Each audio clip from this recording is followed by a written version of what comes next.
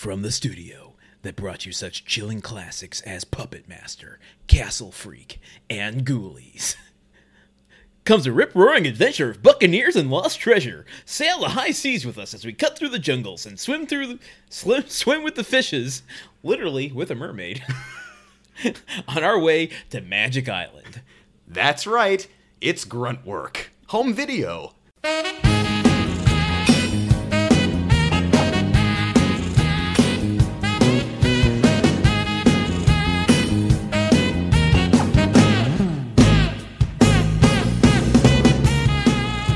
Yo ho, yo ho. Oh, we're doing all of the things that we do. It's the Gruntwork life for me. Here on Gruntwork, the only podcast about the movie Magic Island that has ever existed, and I can say that with full confidence without even looking it up. We thought we would be the only home improvement podcast, but we will not be proven wrong here. And I think that what we're doing is exposing an injustice in the world, that there are no podcasts about the movie Magic Island, which should be the subject of every podcast. At least once. At least, or no, I want a full season of Serial about the production of this film, because there are questions. I am Landon Solano, joined always by my co-host, Truman Caps. No nicknames this week, nicknames. because on Magic Island, we need no nicknames. I don't know, Jack got one. Okay, Jack got, well, but we didn't hear it right. We thought he was Magi, but it turns out he was Mad Jack the entire time.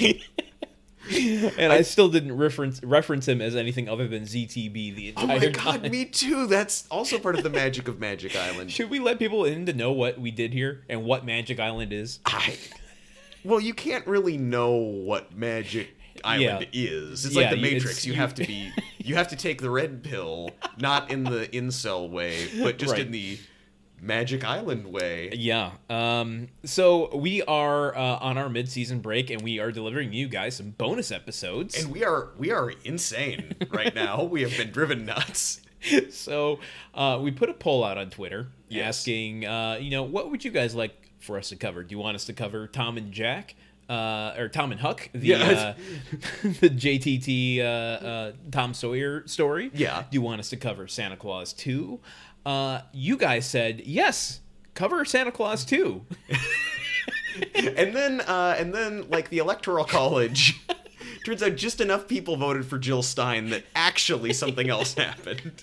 What that something else was, we unearthed a little film called Magic Island that stars, and when I say star, I mean it was a starring vehicle for Zachary Ty Bryan. Yes, the stars were quite bright because only one star was in this movie.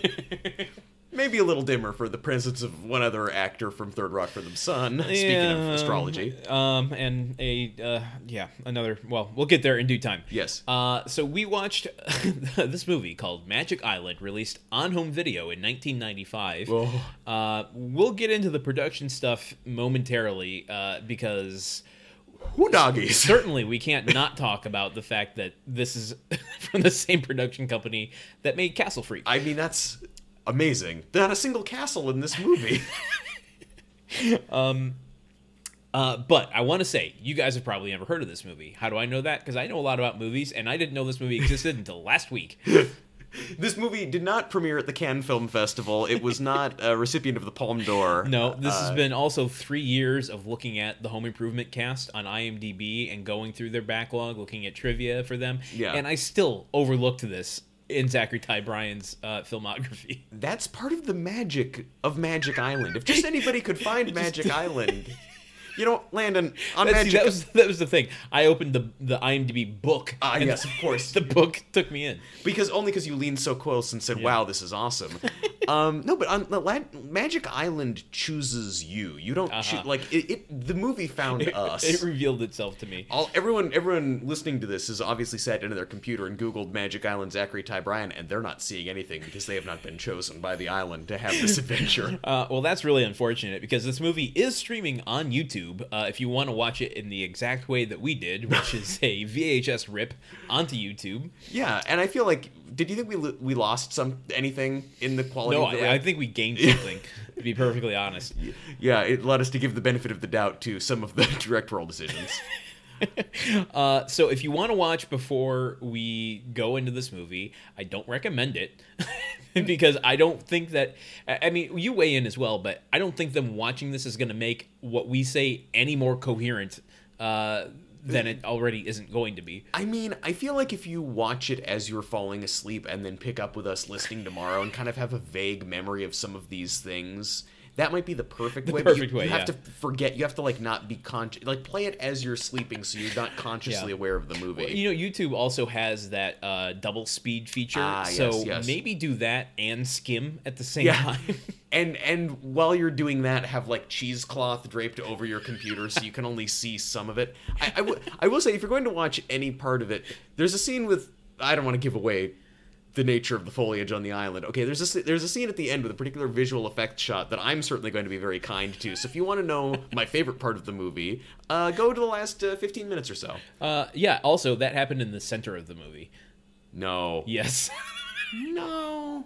I'm pretty sure. No. We'll get there. Because time is a weird, fleeting thing while watching this movie. Yeah, time does not work. Like, I'm still on island time, let's be honest, guys. Well, while you're there, in case people don't want to go and watch this movie, which I, again, do not recommend. Yes. Why don't you give them a little synopsis of what this thing is about?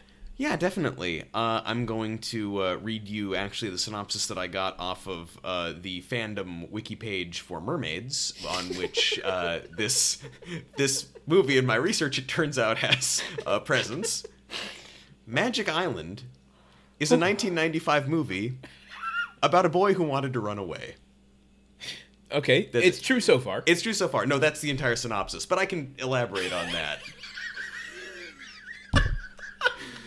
If you could say anything about this movie, it's a movie about a boy who wants to run away. So, in the movie Magic Island, we meet Zachary Ty Bryan, who plays a boy named Jack. Yes. Jack is an only child with a single mom who is a rich, high-powered business type, and even though they had plans to watch a movie and have dinner together, she instead very quickly tells him, "Oh no, I have to go to work to get on some big account where I'll make lots of money." Yeah. And he is upset by this, but she leaves. Mm-hmm. They have a housekeeper, a black woman with a thick Haitian accent and a lot of Haitian clothing and certain culturally. I'm not laughing at that fact. I'm laughing at you tiptoeing your way through this. Oh, there's some booby traps in this movie, and I'm stepping over vines that have been strung up as tripwires right now, lest I be sprayed with sap. It'll all make sense, folks, if your time on the island. Here I come! Donk! So they have this Haitian housekeeper who is into some mystical, magical, wild stuff, and she is she though? I have a question about that. Okay, do you want to launch into it now? No, or should I'm going to save it. I'm going to it's going to be a third act reveal. So she's making dinner, and Jack decides that he wants to run away, and so he goes to run away, but she intercepts him and says, "Before you try and run away from home, read a few pages of this book from my ancestor back in Port-au-Prince, Haiti." And she hands him this book called Magic Island. It looks to be a book about pirates. Yep. And he opens it. The book sucks him into a magical island with pirates and stuff.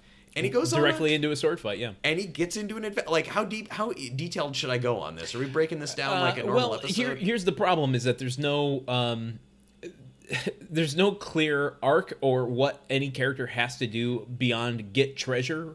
So I think you can kind of summarize your summary, by saying the pirates and the Buccaneers chase each other around Magic Island to try to get to the treasure first. Yeah, and there's a mermaid, and they find some treasure, but the real treasure was friendship, and then it was us stuck on Earth all along. Yes, and I don't want to reveal the ending just yet. Yeah. Because the ending is the best ending. It ends so how perfectly. Every movie should end. Yes. Yes, Remains of the Day, Kramer versus Kramer, Infinity War. But so that's the sort of broad synopsis. I don't know how much that helps people to know that, so there you go. Well, that gives the groundwork for us diving in, and I think it's important because when you go point by point in this film, I don't think it's going to be easy to get the broad scope of the story, where we're going, what we're doing, why we're doing it. Yeah. Because things just kind of happen. Yeah. The movie is just kind of like, it pretty much is like, it gets stuck in a gear of people capturing each other over and over and over again. It's really, it's an hour and a half long Scooby-Doo episode. It is. It's an hour and 23 minutes, and I definitely think this could have been cut by 15.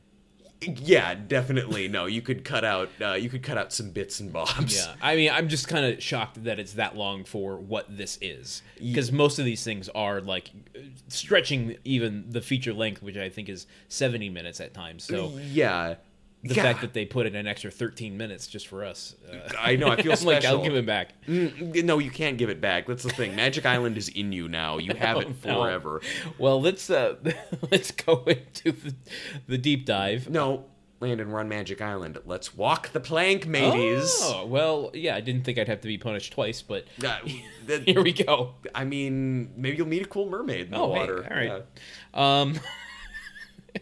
Yeah.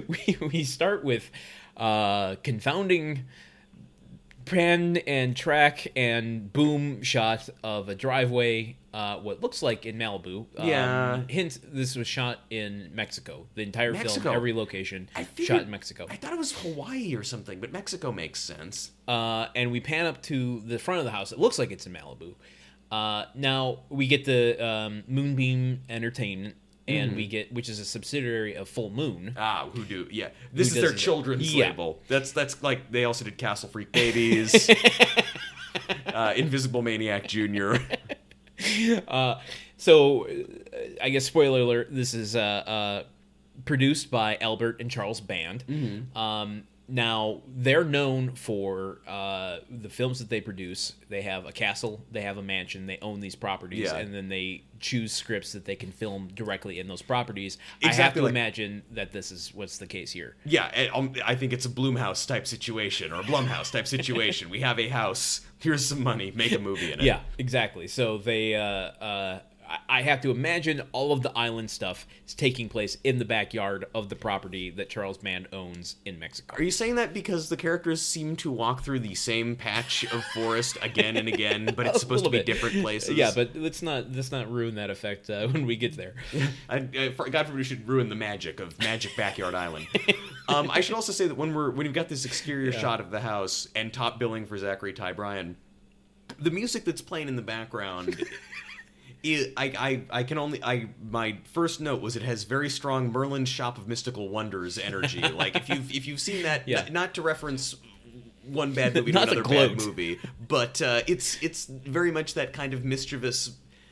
Like, you feel like it was written to images of like a cartoon mouse tiptoeing across a room, and instead it's just a house in Mexico. Apparently, my note was the score is very Richard Band Band, which I wrote before I realized that Charles and Albert Band were the producers of this movie.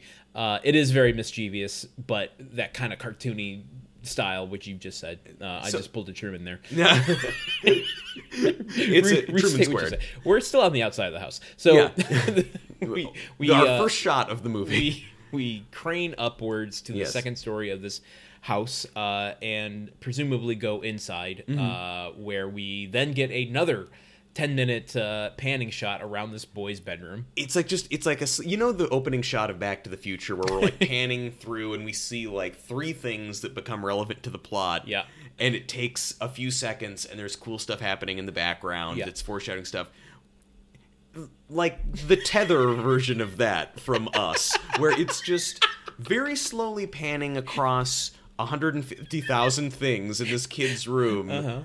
Always just it's like we start on like a pirate ship with weirdly tall masts and a million sails, and then we pan down like a model, right? A model, and then like down onto the floor, and there's clothes, and then up to a bookshelf, and then past a TV, pirate books on it, and the pirate show, like an Errol Flynn movie's playing, and then like down and there's like more pirate clothes on the floor, and like up. Then and all of a sudden down. we start to see just like 20 seconds of bookshelf. Yeah. And then we get a lot of toy cars all of a sudden. Yeah, and I was like, oh man, he's going to start to drive or something in this episode to save somebody. This episode, we're having an episode, certainly. And all the while this is happening, there is just awesome hard rock music, just the most incredibly awesome, totally real licensed music that was paid handsomely. It's what Tim Taylor would get down on. This is music that he and his shall we say more popular co-star Jonathan Taylor Thomas were jamming out to, airbanding on their legs. But no, we're just panning from a toy car and like a Game Boy, and then up and then long panning up across something dark and indistinguishable, and then here's a microphone and some speakers, and down, and there's a typewriter. Microphone I got questions about. But I got questions about this whole movie. But like the amount of time we spent panning in this room, it's like his room is a 360 degree, like he lives in the Oval Office basically. It's certainly not a set; it's a real place. Yeah. And we get to eventually. I figure we're gonna get to Zachary Ty Bryan asleep, or seems likely. Doing, I don't know, something. Yeah. One of the two quintessential things is like sick in bed or something. Yeah. But no, he's fine just playing video games. And also, it's not even that this has been like one unbroken kind of zooming to all these, or like panning across these things, and you think, okay, now it's gonna land on the main character. Instead, just hard cut to him sitting at his desk.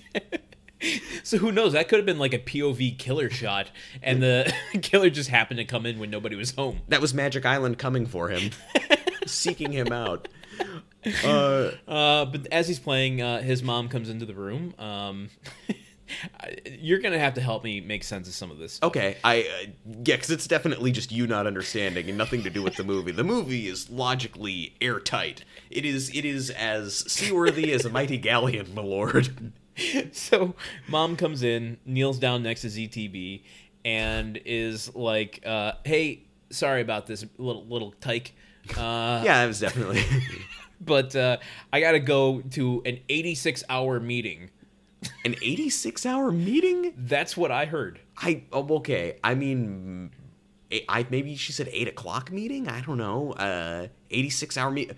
Well, like what? Like a all weekend or something? I couldn't make sense of it at all. Well, she does say and that means I'm going to have to cancel our engagement or our appointment. And he says, it's not an appointment, it's dinner and a movie. So I guess the fact that she's enough of a yuppie to call hanging out with her son an engagement, maybe she would talk about an 86-hour meeting. But then she goes on to explain, well, I got to make money. This is a very important opportunity for me to, apparently it's an interview. Yeah. I didn't get that from the scene. I got it from context clues in a later scene, but... And she also says, it'll be making more money than your dad ever made, implying that she's a single parent. Yes. Divorced? Widowed? Who knows? It's also a mystery island. And then Zachary Ty Bryan just kind of poutily says, well, you got to do what you got to do. It's like, yeah. She wants to keep. Do we want to keep playing those video games? Who do you think paid for the millions of things in your room that we've spent the past hour looking at before meeting you?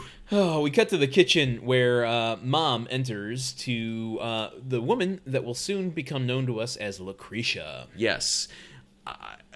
There's a song by Blood, Sweat, and Tears called Lucretia McEvil, so that's the first thing I go to off this. She's got a lot of again, I'm back in this minefield of trying to explain it. That's why I let you have it. She's got a lot of bracelets and jewelry in her ears and jewelry in her hair. She plays a stereotype. Let's put it that way. If you folks, only 90s kids will remember this, aka kids who were watching TV in the year 2000. There was a woman named Miss Cleo. Oh yeah. Who, if you called her, she'd be having the answers to your questions, and I'm not impersonating her accent because that would not be okay 20 years later. But I just kind of want to just watch you twist in the wind for the rest of this episode. That's the magic wind. This movie gave me magic wind. I think, but this woman sounds and looks a lot like Miss Cleo. Yes, it's just 100%. You've got, and however she's playing into the mystical stereotypes that is going to transform the life of white, overprivileged, unearned Yes. teenage boy. Yes. I have questions about that later too. Yeah, okay. So anyway, she's down there. She's making up some jambalaya or whatever, cooking up some Zatarans. Yeah. And, and so she says, I think Mom cautions her to not do anything too voodoo-y that night or something. She says, like, I'll keep him away from your crystal ball or whatever like that. Ugh. So, there's that. And, Then we cut to the dinner table. Mom has left for her meeting, her 86-hour meeting in the middle of the night, apparently. yeah. And ZTP comes down. He's got a Game Boy in hand. Mm-hmm. And he's completely ignoring Lucretia. Yes. Like, rudely so. And when Lucretia's trying to say, like, that, oh, your mom loves you, and she's just really busy, and, she, like, don't take this too hard or anything, he's just flat out ignoring her, and... Yep. To the point of, again, I'm going to use the term privilege a lot in this episode, so let me just preface that and acknowledge that it's annoying. Yeah. Yes, a deep review of the problematic aspects of the movie Magic Island, which had such a tremulous effect on world culture. But the tone he takes with her is like, it's a little, I'm above you, why are you talking to me, maid? Just stay in the kitchen. Yes, black woman who serves us, don't you dare talk to me. And he basically says, I'm going to go upstairs with his Game Boy. I got to save the princess. It's honestly a really good impression. Thank you. My acting abilities, I think, this one, he's done better in Home Improvement episodes. I'll say that. I don't want to go after a child actor too much, but... But so we cut to ZTP's bedroom. Yes. And he is packing an Arsenio Hall duffel bag full of things that you would run away with. Things like a microphone. A pair of speakers. A super soaker. God, what else does he have? CD player. Flashlight, yeah. CD player I can get around with. Yeah, flashlight, I guess. But that is night. It is night outside. We assume. Well, yeah, if we assume that the establishing shot of his room didn't take us all the way into the morning. I want to say that this, knowing already that this is a movie where a kid is going to get sucked into a magical world, this scene is like in the story genre of 90s movie in which a cool kid gets sucked into a magical realm, which includes a kid in King Arthur's court and the sequel, A Kid in Aladdin's Palace. Yeah, also Stay Tuned. Yeah. Like the big, I can't speak to Stay Tuned because I haven't seen this, but the big, okay. I know, that's our next I want to episode. find a Home Improvement connection just to watch that movie. I happy to.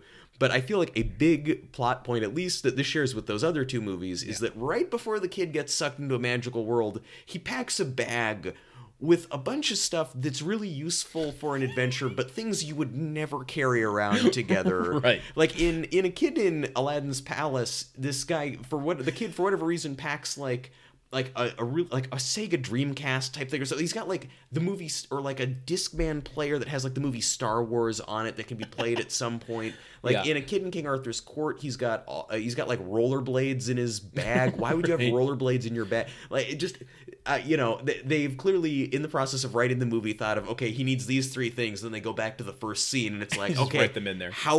Why would he have a bag with him? Why would he have packed his bag? So that traditional scene takes place. It does. And then with his duffel bag in tow, he goes sneaks down the hall, trying not to alert Lucretia. But that's impossible because she has voodoo sense. All-seeing eyes. Yeah, she has OnStar.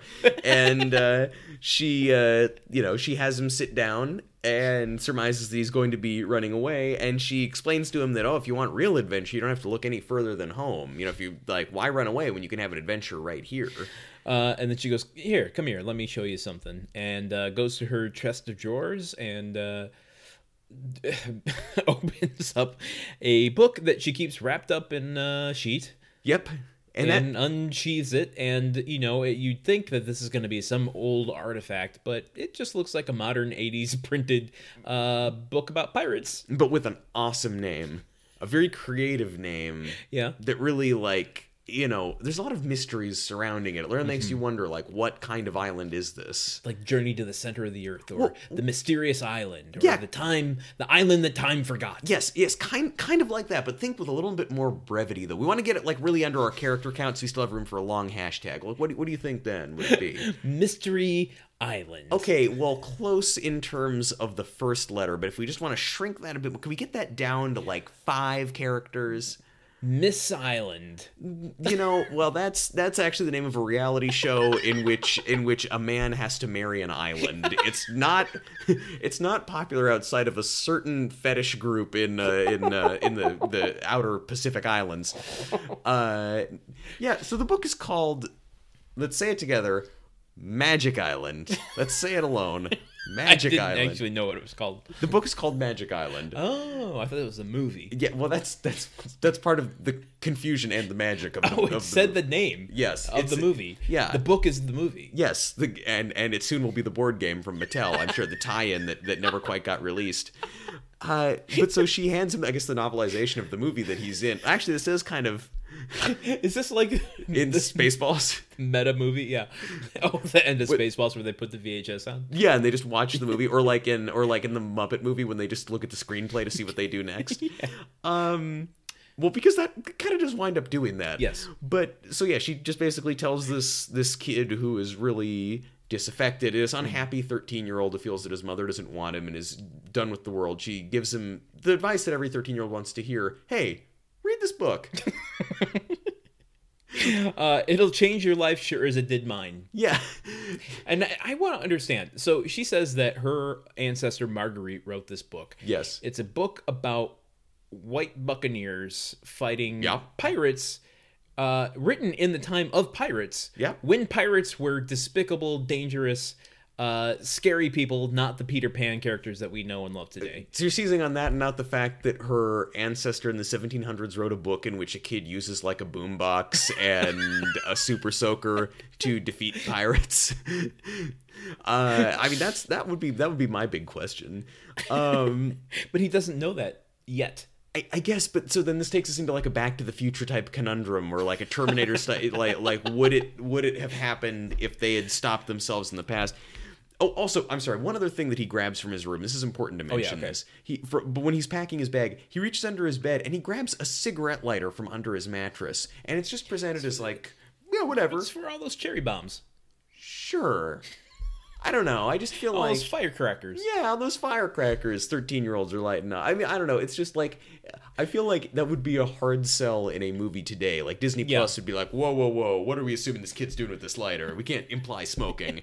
But so he has a lighter with him as well. Like so for like rewind the podcast and listen to all of our previous stuff, us talking about the name of the island and everything. But picture that with knowing that he has a cigarette lighter, because he's got a little edge to him, so you need that. Yeah, he's an edgy. Yeah, he may as well have a slingshot sticking out of his back pocket. This kid.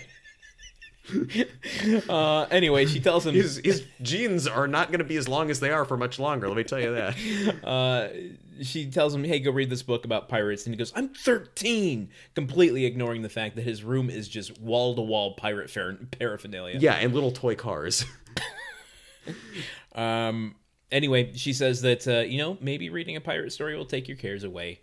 Now, get to your bedroom and go read that fucking thing. Yeah, and call me at 1-900-777-7223, and I will tell your future. Maybe worth mentioning, the woman playing Lucretia is Janet Dubois, who we know from Home Improvement, from season 1. Mm-hmm. She's the woman that wrote the Jeffersons theme song. Yes. And we saw her, was it this season or the end of last season? I think it was the end of in last the book season. club. Yeah, it was this season. Yeah. It was this season. So then we also know that she does not have a thick Haitian accent No, normally. she doesn't, no. Or maybe she does, and she's doing an American accent. Oh, interesting. Think about that. Wow. Well, you know what? Then if she's doing an American accent, that's very respectful to my culture as an American person. Why am I thanking you? Yeah. Yeah, I don't know. Well, Landon, why are you thanking me? ZTP, he goes to his bedroom, throws everything on the floor, including the book, which is a theme. that we come to. It's A recurrence, let's put it that way. Maybe not a theme. throwing things on the ground. No, the book specifically. Yeah, well, I mean, maybe it's like, Fateful Findings. Who's the guy Neil who made? Breen? Yeah, it's like Neil Breen and his thing about throwing laptops on the ground. yeah. Maybe in the 90s, laptops were far too expensive to throw on the ground, but they had books lying around everywhere. Anyway, he face plants onto his bed and turns on the TV to watch some more Errol Flynn and falls asleep.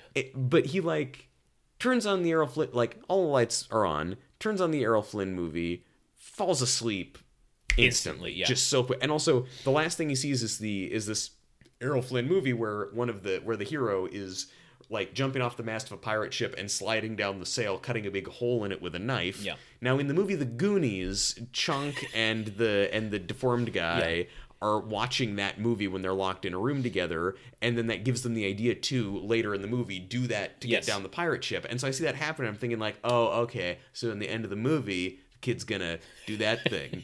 And I got my hopes really high that I was going to see that thing happen. Now you got to go watch The Goonies. To get that out of your system. Yes, because I have tearing open a sale blue balls right now because it doesn't happen. But yes, he falls asleep with the lights on, and he starts hearing voices. Well, even after he turns off the TV, yeah. Yeah. Super surprised by this. He can't quite pinpoint it. Where are these voices coming? They're not speaking directly to him. No, but they're speaking around him. Yes, it's almost like magic. But no, magic's been gone from this world for centuries. How could there be magic in this room, Landon? Then sure enough, he whip pans his head. That's what I call it when you just look really quickly at something. Yeah. At the book on the floor. Yes. And it magically opens open. Opens open. Yeah, it opens open. Guys, listen. We recorded about 3.5 hours of 2019 best movies. And then before we recorded, and then we saw the best movie ever made. Right afterwards, we were like, "Fuck you, Parasite." all I'm saying is I'm not on my game right now. I'm gonna say, okay, no, never mind. I'll get to this later. But yes, he goes over. He looks in. The book has opened itself open, which is a thing. You can open a thing that's already open on Magic Island, and looks into the book. And this is where, if you thought things were weird, then it's like, man, this is it's amazing. We are on a pirate island. Well, or on a magic island. He's looking at the pages of the book, which are looking back at him like a movie screen, a la a Harry Potter poster. Yeah, yeah, exactly. There's like a scene playing out in the book. Yeah. And it's a hyper colorful tropical beach where 3 buccaneers, who are the good guys, whose names I do not know, are facing off against a bunch of pirates, by which I mean 4 pirates? Basically 3 pirates. Yeah, it's 3 on 4 right now. Yeah. Led by Captain Blackbeard. Yep. And they're fighting each other and woo doggies. There are some cartoony noises playing. There are some Scooby-Doo type theatrics going on in this fight. And ZTV looks as astonished and confused as we do, the viewers. But he does take the time to say, wow, awesome, not kind of questioning like, oh, what's going on with this here book? This is unlike any book I've seen before in my life. And before he knows it, he teeter-totters and trips forward into the book and into the wormhole. Mind you, he manages to keep his bag with him. The bag that he set down. I don't know how. Next to all the stuff. Yeah. Considering it was underneath the book in which he fell into. You know, you would think that he would have taken a bunch of sand with him back to the room at the end, but that's a spoiler. Yeah, right. But and then he flies through a wormhole with letters and stuff floating around him, as if all time and space has collapsed into a black hole. And it has, because we're watching Magic Island. And before we know it, he's spewed out onto the beach right when Blackbeard is about to strike his fatal blow to Prince Morgan. Yes, Prince Morgan, the good guy, the head of the good guys. And he lands on top of Blackbeard and knocks him out. I also should point out that Blackbeard has an assistant named Saperstein.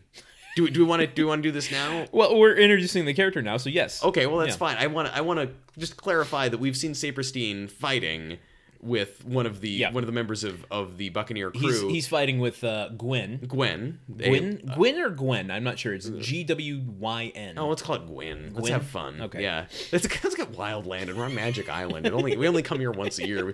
We've got our timeshare here on Magic Island. Yeah, we filmed this whole movie in the backyard. Yeah, I know. We were this is how we finally get out of those expensive HOA fees. So, but he's fighting with Gwyn, and in the process of this fight, not only is he a total dandy, but Gwyn cuts his belt so his pants fall down, revealing boxer shorts with big hearts on them, and then she kicks. I just want to. That's the caliber of what we're working with. That's the sort of You're thing. setting the tone. And the whole time it's like boing, boing, boing. Yeah, like that, all that kind of stuff. Yeah. Gonk. Yeah, they really went overboard on the gong. Yeah, and not just because these pirates are off their ship, but because they did too much. But yes, so he lands on top of them, lands on top of Blackbeard. And, You're gonna say that Saperstein. Oh, Saperstein is French Stewart. Yes, the second biggest name in this movie. Yes, and third maybe.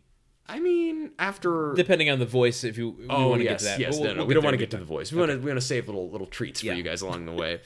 Yeah, and so they basically then Gwyn throws down a smoke bomb and they escape.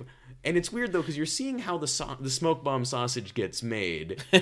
Normally on TV or something, somebody throws down a smoke bomb. It's you're not sharing the perspective of the people throwing down the smoke bomb. It's just someone throws it down, big puff of smoke, and then they're gone. Yes. Here, Gwyn throws down the smoke bomb. Everyone, all the bad guys, just watch it slowly start to smolder, and then she very casually gathers the rest of her crew, and they all saunter off down the beach. Yeah, exactly. Yeah, and they pick ZTB is knocked out, but they assume he's a wizard, so they pick him and his bag up.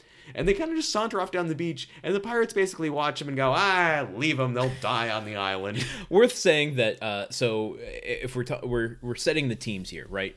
You've got the good guys, which is Prince Morgan. Yes. You've got Gwyn, yes. the woman. Mm-hmm. And then who we didn't mention is Dumas, the very muscular... what do you call them? Like strongmen. I was gonna say, I was referring to him as a sultan in here, but that's really not right. He does have sultan vibes, but he doesn't have he's not like East Indian. He's he's like a black guy. Yeah, but he doesn't have like the pointy shoes and the big hat and everything. That you would expect. But he has a gigantic saber, like the guy who Indiana Jones shoots cutlass. In that. Yeah. Yeah. And then on the so that's the good guy side. The bad guy side being Captain Morgan, Prince Morgan. Prince Morgan. We needed some Captain Morgan. Blackbeard. Blackbeard is knocked unconscious right now as we have paused time and we're walking around the scene while everyone is frozen. Yeah. What is this like Fleabag now or Saved by the Bell? Time out. So I'm just pointing to all these characters as we walk through the scene here. And we've talked about Mr. Saperstein, aka French Stewart. And then there are two other gentlemen. One that is kind of the big oaf guy. His name is Duckbone. Yes. And then the other guy is called Jolly Bob. Jolly Bob. And he's kind of the guy that you would picture having a blade between his teeth and like 3 blades between his fingers, and he's like, "Come at me." Lots of blades, kind of a Wolverine type. I you know what? Think of that description of who these people are as like one of those scenes in Goodfellas where they're just going through the club, and it's like back when I first got to Magic Island, everybody knew that Duckbone was the guy you didn't want to mess with. Okay, so unpause the scene. Yes. Gwyn has picked up ZTP and the book, and all the good guys have escaped onto the island. They've been let go because the island will eat them alive. Yes, which sounds like just a really convenient excuse to not go after them. Just running out the clock at the end of the day. At this point, though, they've already started to set the stage for. So when ZTP gets knocked into there, Captain Hook immediately asks, "What kind of sorcery is this?" Yeah. Which is important because sorcery becomes the main, lie of this movie. The kind of the framing. Well, I mean, okay, in a movie called Magic Island, I'd actually wager there's not a lot of, if we take for granted some of the things that happen on the island, it's just how the island operates. There's not really that much magic here, so it is kind of, the people are easily fooled by sorcery. Yeah, by so-called sorcery, which is in fact just things from his bag. Yeah. Yeah. Anyway, the good guys, they are escaping through the forest. They're kind of trekking through definitely what looks like The same stretch of backyard. the same. And in fact, in that previous scene, if you looked in the background, you could see the mermaid set. Yeah. That will be addressed later on. I think if you looked far enough in the background of that previous scene, you can also see some other houses down Catalina the coast a little Island. bit. Yeah. You can see a Carnival cruise ship stopping nearby. Anyway, the trio of fighters, Prince Morgan, Gwyn, and Dumas, they are all inquiring, what's your deal, ZTB? Tell us. Yeah. Give us your secrets. And he kind You've of... stolen ours by looking at us in the eye for so many years. Now tell us yours. Every time you look him in the eye, he takes you to Magic Island. So really, you win. We were getting glimpses to our future. Yeah. Yes, we've been taken there now. Magic Island feels like what it would be like to fall into the oil drum of transitions on Home Improvement. I feel like the transitions are all born on Magic Island, and they are all trying to escape. Yes. But yeah, he kind of he thinks that he's in a dream, and he kind of tells them his name's Mad Jack, the sorcerer or whatever, Yeah. because they assume that he's a magic user, and he goes with that. He asks them, "What are you?" And he goes, Prince Morgan's like, "We are Buccaneers." Yeah. And this is where we get these kind of one-line jokes that permeated 90s kids television and movies so Yes. much, and it hurts my stomach to hear them. So when he goes, "We're Buccaneers," and kind of puts his arms akimbo, ZTB's just like, "You kind of look like a grunge band." Oh, That's God. topical. Yeah. We're in the 90s. And then, to roll with it, to yes and off it, Prince Morgan goes something like, "Well, we did band together to flee the oppressive social structures of old England," and then starts to go into like a surprising amount of historical detail about like not only is it 1796, but like we're fleeing persecution by King George, who happens to be my uncle, and it's like, oh, okay, well you did some work on your That's- character here. The screenwriter who got broken by this movie got one piece of his original screenplay. This is actually the original draft of The Madness of King George, but then it was some things got tweaked in Yeah. development hell for a while.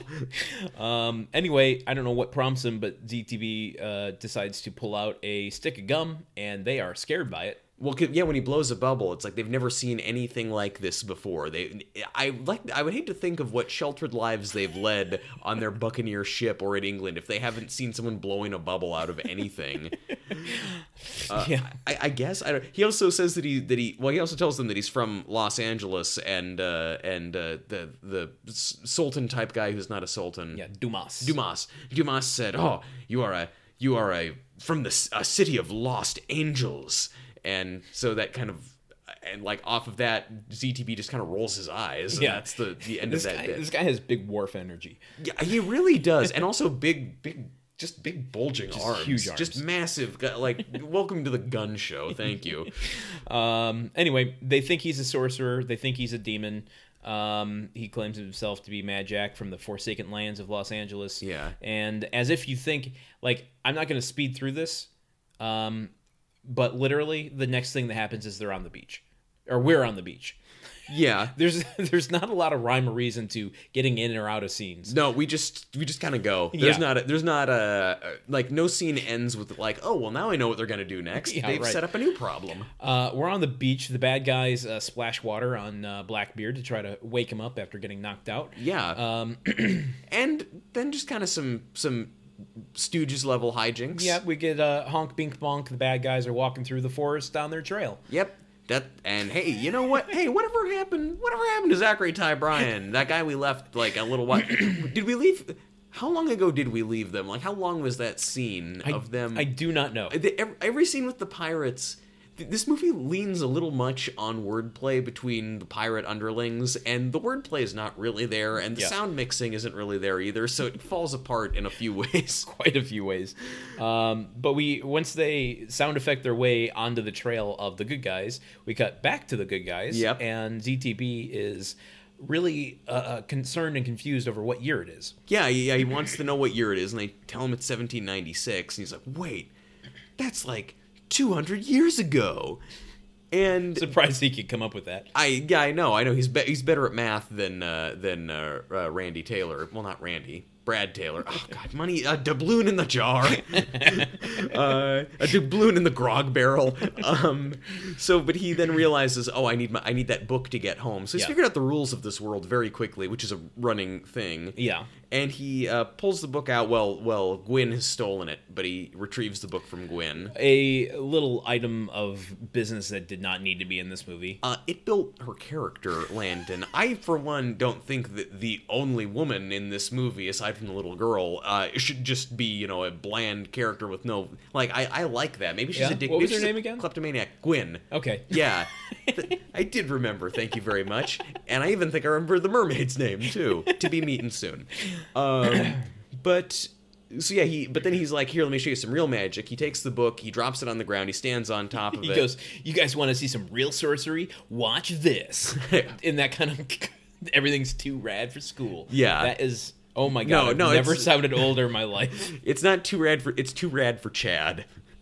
It's much cooler than anything the country of Chad or anyone named Chad could ever muster. Okay. Wow.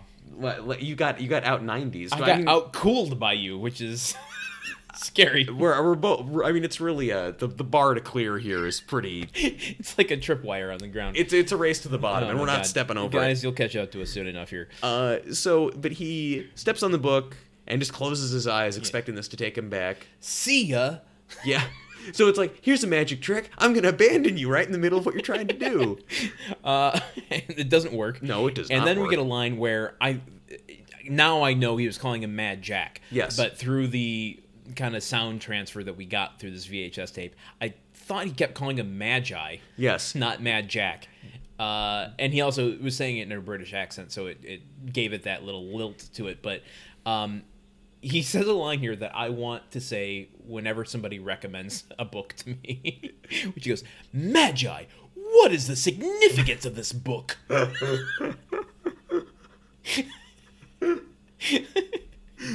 Yeah, it's and it's not working for him, and he just starts stamping and stomping to try and like get it to go, as though that will kick it into gear.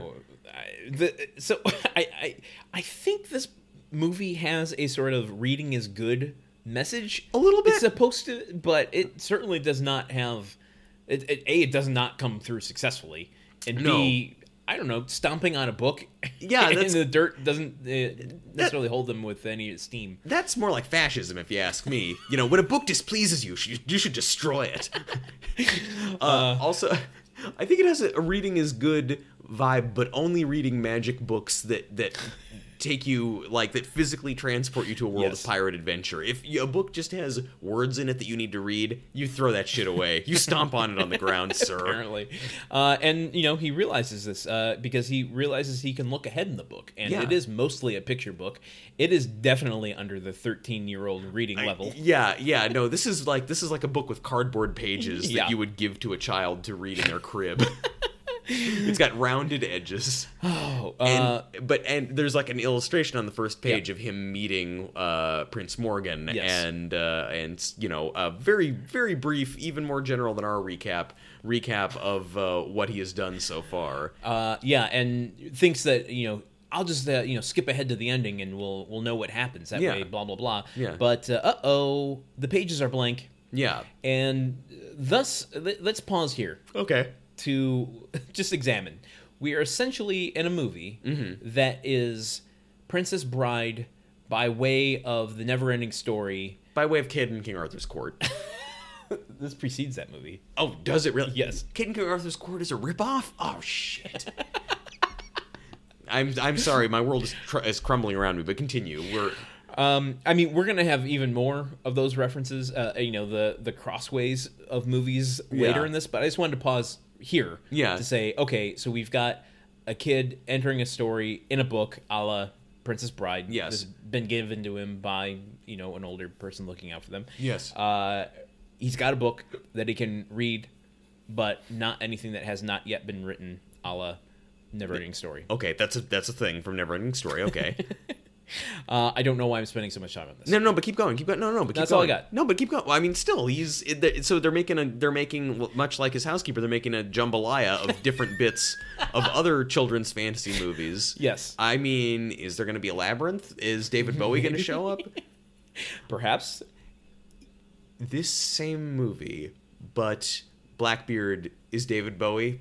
Oh, yes. But like also no explanation of why David Bowie was in it. Like just this like some other famous recording artist. We need to continue to recast this movie as we go along. Okay, but yes, I we'll accept continue. David Bowie as Blackbeard. Okay, very good, very good. So they can. But looking ahead in the book a little bit, though, he can see that the pirates are after them. So he, rather than questioning what's going on with this book, he's like, we need to get going. He just takes it on faith, and they run off down the path. Then we get the bad guys bink bonk bunking again through the forest, and it's hot, Yes, and it's ruining Mr. Saperstein's best silks. yes.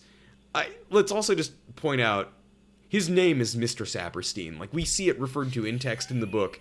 There's just like a lawyer's name in Brentwood, Mr. Saperstein. I wonder. I'm going to look to see if there was Was there a Saperstein on the crew? The production accountant was some sort of associate producer or something. I don't one of see the it. producers who ran off with half of the movie's budget and used it to buy cocaine. I guess so. Yeah, it's not here. When in Mexico. So there's there's some binking and banking and boonking, and there's also an argument briefly over how to pronounce Saperstein's last name, Saperstein versus Saperstein. Yes. John Big Booty, John Big Booty. So we're chumping in a little bit of Buckaroo Banzai. And then there's a little aside about having sense. Do you have sense? You got to get sense. Yeah. You have no sense. God, And I don't want sense, because if I had sense, I wouldn't be talking to you.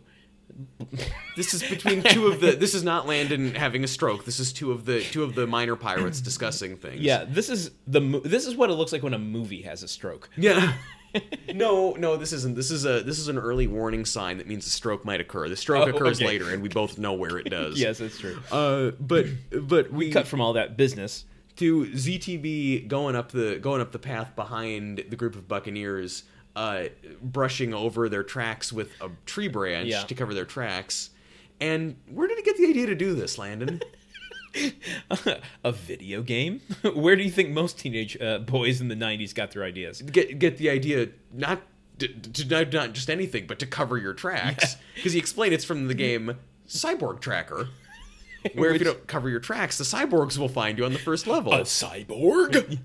No, you didn't get it right. No, that's not it. No, I know, that was more old mage than it was a brooding buccaneer. Try it again. It's a brooding, and this is the first time. Okay, and just get one more. And this is say it like this is the first time you've ever heard the word cyborg. And whenever you're ready, A cyborg? okay, one more time. Maybe just give a little bit. I love it, by the way. It's great, and we get this, and it'll be lunch, guys. I promise you. I promise. If you could just a little bit more space between, but like before you get to Borg.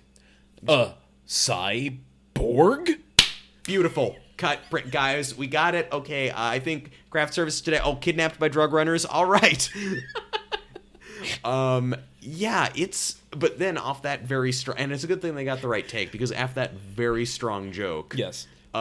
we cut to, Not quite. no. There is some information we need to get out is here. there something? Yeah. I guess we just, okay, but that's as far as that goes. Just, that's the fullest extent, though.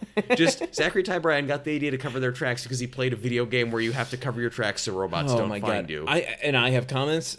I want to let these accumulate. Okay. All these little things about the character of Jack. Yes. I want them to accumulate to my point I'm going to make later. Wow, you're really edging on this this riff. But we find that this is, according to the three Buccaneers, that this is a magical place. Not the ZTB, because he doesn't believe in magic. Yes. But he does, because he also got transported there. Whatever. This movie doesn't make any sense. Yeah, well, he also is claiming to be a sorcerer who then doesn't believe in magic. Anyway, the Dumas says that this island used to be owned by a sorcerer named Calabasas. And then they claim that they're going to use what? The Kardashians lived in this sorceress too, I guess. They're saying that they're going to rely on ZTP's magic to guide them. Yeah. To the treasure. And, oh, brother. And I thought homework was bad. Now this. We cut to a little bit later in the woods. ZTB, as a boy transported to a magical island and sees all kinds of things outside of his century, whines about being hungry for pizza. Now, to be fair, Landon, A, we both like pizza a lot. Yeah. And B, this is the kid who is ready to run away from his rich, wealthily appointed home because his mom didn't drop everything to spend time with him. Right. So don't expect him to be suddenly the hardiest of adventurers just right off the bat. Well, okay. I'm just thinking you're in a magical land. There could be magical, animals or flora or fauna around you that you could be interested in, and not your own shoes and your growling stomach for pizza. Well, this is still relatively early in the movie. I mean, he's got a long journey ahead of him in which he'll grow as a person. All right. But, yes, he does whine out loud that he would like some pizza. I'd like some pizza. Then a fast zoom in on his face. And like in Jaws, when Brody looks up on the beach and he sees the shark in the water, but the camera zooms on him but dollies away. The vertigo moment when he's holding onto the... Yeah, the background is whooshing away from you as he's whooshing towards you. Yeah, it's a push in, zoom out. Yeah, and it and what do we see in response? It's not a shark attacking people. No, it's his face saying pizza. And then he rushes because he sees that there is a magical pizza tree. What does a pizza tree look like? Well, it looks... Is it a tree made of pizza, like Pizza the Hut from Spaceballs? When you texted me that there was a pizza tree in this movie, I thought that was what it was going to be. It looks actually a lot more like a normal tree that has a bunch of pieces of... Like a $5 hot and ready. Yeah, not great looking pizza. Whatever, Pequeño Caesar's or whatever Mexican pizza place was closest and cheapest. But a bunch of pieces of pizza, just slices nailed to branches, hanging off of it in different places. And as if there was a way to make that pizza look less appetizing. Yeah. I mean, it already has been sweltering in the Mexican sun for a good many hours. That was also their lunch. I know. It's okay, all right, okay, great. You got that line about cyborgs. It's great. Okay, so your lunch is in the tree today? We're cutting for lunch. Everyone, grab the rope ladders. You can't climb a tree? Well, I guess you don't eat. You got to get over your fears, bud. Or you have that mermaid fin on. We're not to that scene yet. He sees a pizza tree for the first time and is like, yeah, this is fine. I'm just going to climb up this thing. Could this possibly be a trap, though? Because it seems that this pizza tree is surrounded by a magical, and I know it's magical because we're on a magic island. No, I think everything around the tree that grows pizza is going to be very mundane and normal. Just a large sand pit. Yes. And as he goes running through it and jumps onto the tree and starts climbing it, we see a fin start going around underneath the sand. But this movie at this point is fast approaching a Salvador Dali painting. There's so much that I honestly, if you go to a museum and you see a painting of a tree with pizza slices hanging off it in the middle of a sandy expanse with a shark fin underneath, people would be bidding on that hundreds of thousands of dollars. It's just ants coming out of Zachary Ty Bryan's hands. Yeah. There's his Discman or his Game Boy is sitting on the bank of the tree, but it's melting off the branch, melting off the branch. Oh my god! But what does this fin turn into? What does this fin turn into? Yeah. What turns into a sand shark. Oh, as one does. Yes, that's what you would expect. And as soon as ZTB sees it, which is this, and this creature is it's a puppet. Yeah. And it's a scary puppet. I want to posit something. Yeah. I don't think this is a sand shark. I think this is a sand gremlin using a fake shark fin the way that the kid did in Jaws at the beginning. Because this does not look like a shark; it looks like a gremlin. Yeah, or like a sandworm. If you're a Dune, for all you Dune heads out there, I was praising Shai Hulud when this thing is sticking its head up from out in the sand and roaring. It does have a gremlin type face. Yeah. I will say that. The puppet itself looks like a reject from the set of The Labyrinth. It's like, oh, we got our roles filled this time, and he has to go home to his wife and say, "Well, not today, honey." Maybe next time. Maybe I'll get that Magic Island gig next week. It was like it's like the movie A Chorus Line, or the musical A Chorus Line, but it's all about the puppets auditioning for Labyrinth and the ones that get cut. Exactly. Yes.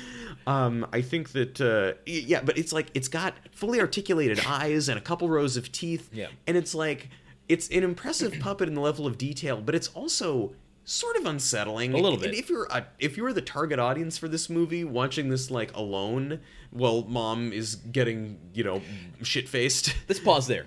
Yes. What is the target audience for this movie? Children. How small? I would say ages 5 and up. 6 and up. Well, what's the top of that? Clearly 38 years old, because that's how old I am. Yeah, and we loved it. We thought it was amazing. We didn't once knock on we didn't once leave the room that our parents had left us in with this VHS tape to keep us quiet while they had a dinner party. Yeah. I mean, I don't know, top range for this movie, probably younger than the main character. Which leads me to believe, well, maybe there were people younger than Zachary Ty Bryan looking to this movie and knowing who he was.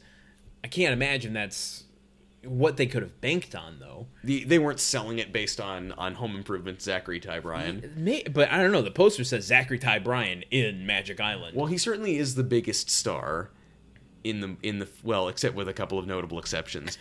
I mean, I think that I don't know. I just like to think about what kind of movie this would have been if Jonathan Taylor Thomas had been cast in the lead. Yes.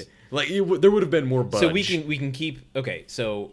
That's our next recast, which is it's a burn of a recast. An absolute diss to Zachary Ty Bryan. I'm so sorry, Mr. Bryan. We'll recast you with JTT and David Bowie. We've locked them in so far. Yes, okay. And I think we want, because you already threw one out while we were watching this on the couch of who would play Duckbone. And Duckbone, so that people remember, because I know that it's probably difficult for you to forget just how memorable these characters are. Oh yeah, they each feel like real people who we've known for years. The goon on the bad guy side, who you would probably call a galoot. Yes. The big dumb one. Yes. Who did I suggest for Duckbone? David Harbour. David Harbour. Because he looks like David Harbour at a few points, and I really wanted it to be. I say that we just take the script verbatim and remake this movie with these people. Yes. So we'll get hologram David Bowie. Yeah. Yes. David Bowie.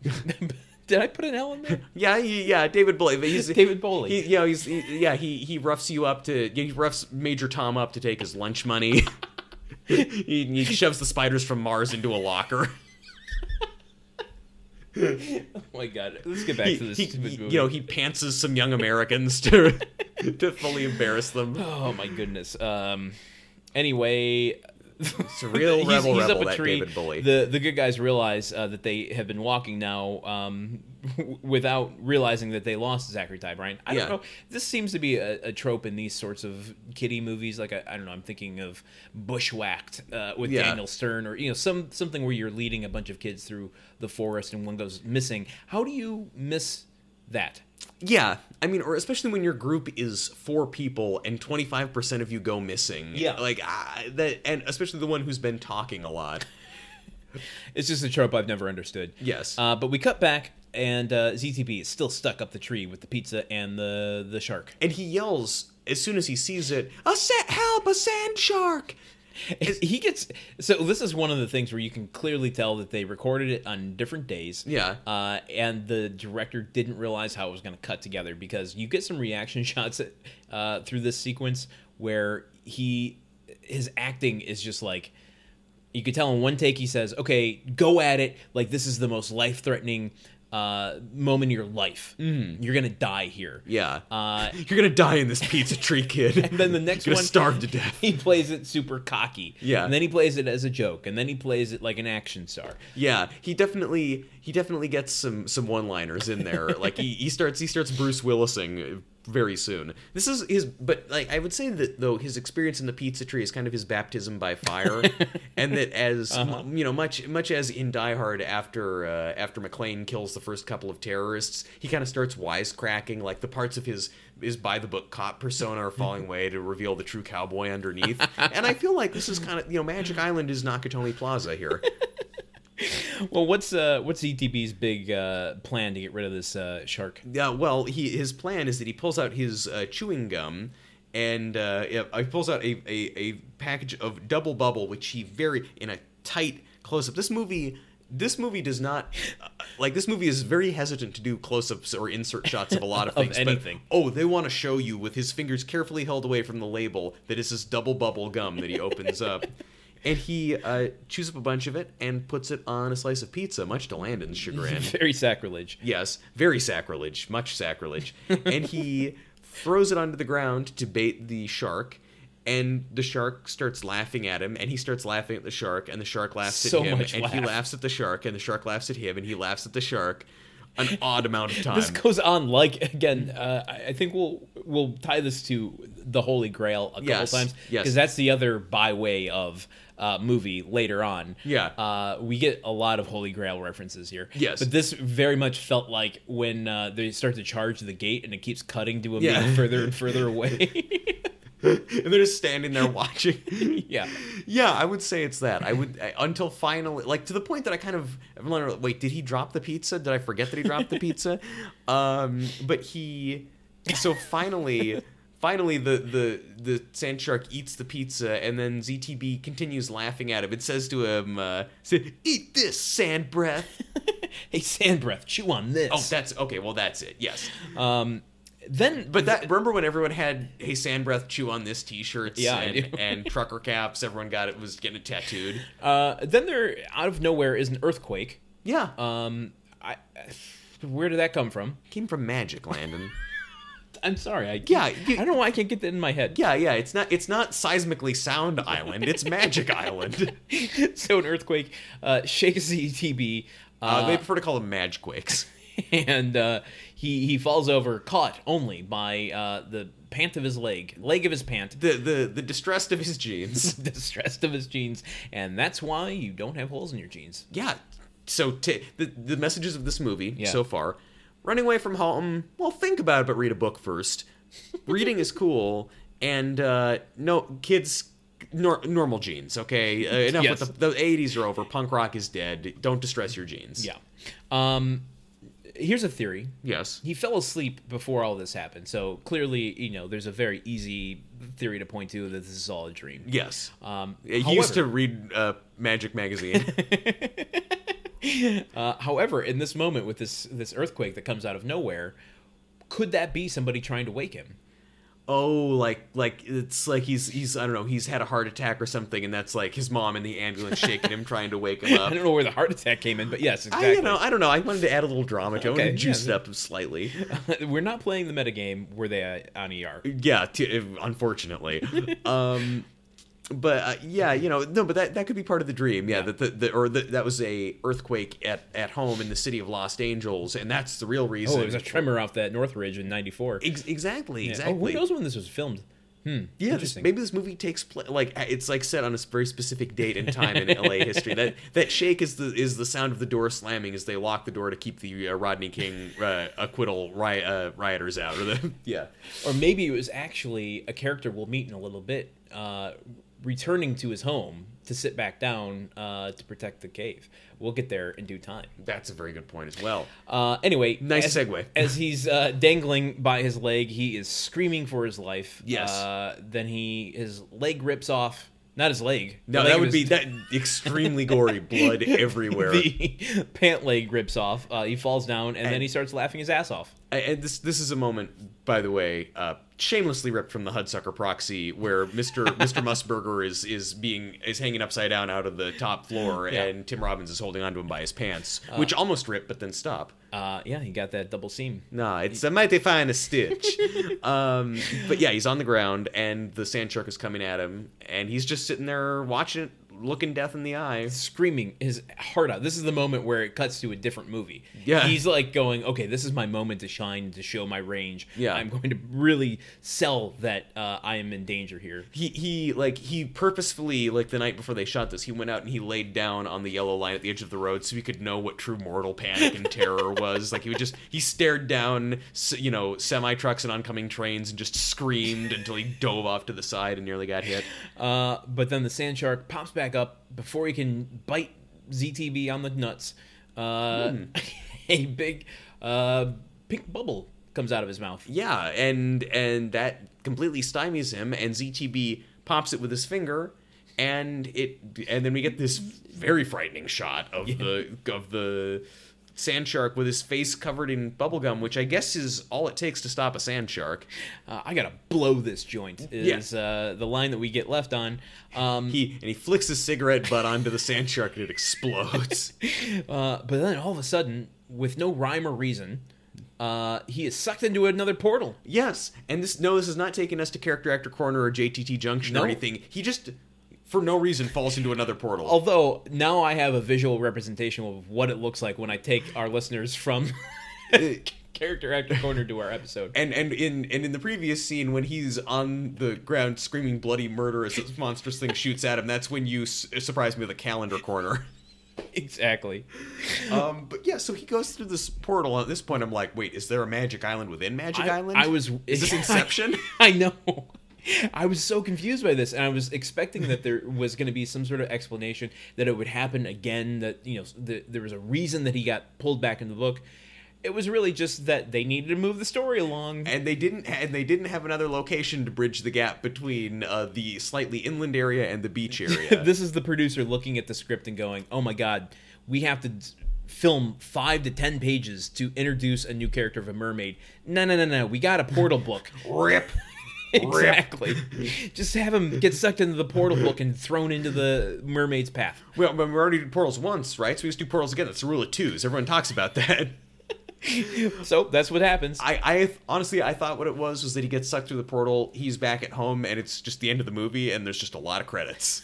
The movie. Oh, is this where you thought the end of the movie was? Yeah, I thought this was Pizza Tree Island.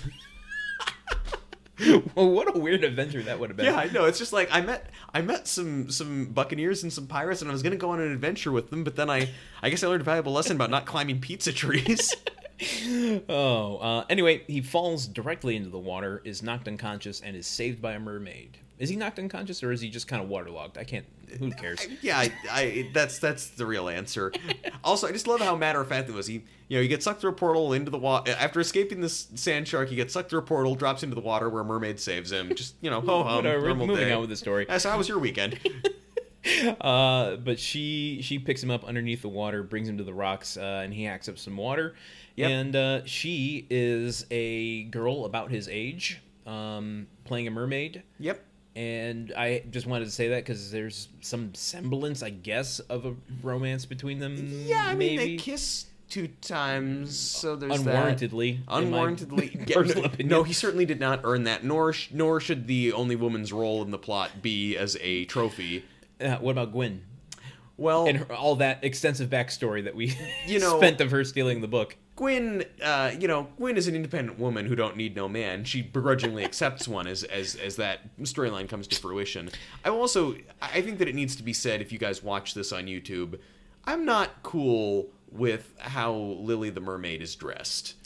That, yes, particularly because then they mandate that is what she dresses like the rest of the film, regardless of what set they're on, where if it's day or night, or a cave or a beach. I mean, that's it. It's not like this movie takes place over 9 years or something. It's not like there's multiple costume changes for anyone else, but that she, just always just like a clamshell bikini top basically on this like 12 or 13-year-old girl and a grass skirt, and it's kind of just like, was this how we were gonna have the most skin shown by anyone in this movie?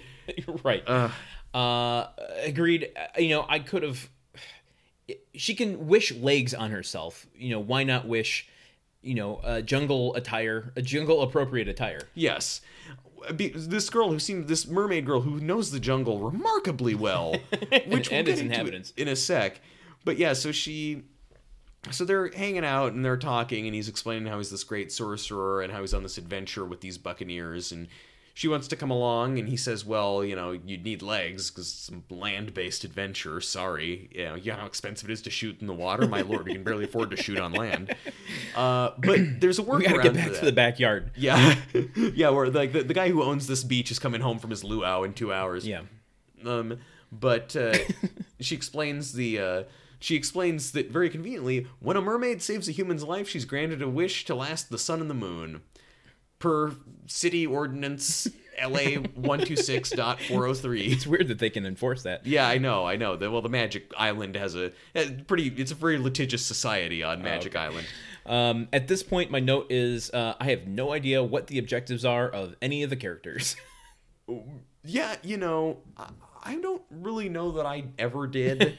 I, sort of like experience some magic on an island. Yeah. There's not really a clear goal for anybody. They do set the goal right before the final act, which is treasure. They are very briefly talking about getting to the treasure before Prince Morgan does. That there's a map. Consult the map. Whenever Save it's the brought up, cheerleader, save it's the not world. given. It's not given much. It's always nonchalant and off to the side. There's never really a focal point on it. So Yeah. by this point, I'm like, okay, I know there's a treasure, but why do they need it? And who is going for it? And is Zachary Ty Bryan, is he interested in that? Or what does he want? What's he getting out of any of this? He's very much just a passive participant in his own adventure. Oh, and we're getting closer to my point. Very, very nice, very nice. Anyway, they have this conversation on the rocks. He says that he's a sorcerer. Oh, actually, no. This is very important. Okay. Because you won't understand, and this movie will seem like nonsense if we don't get this. Well, to my point later, this is very important, which is she asks, "You look like you're lost. Are you lost?" And he goes, "Huh? What? No, I'm a sorcerer," which is like the typical male response. Yes. Like, I cannot admit to being lost, and therefore I'm going to overcompensate by saying I'm a thing that doesn't exist. Yeah, he's not gonna stop for directions. He can figure it out on his own. He inherited something from Tim Allen.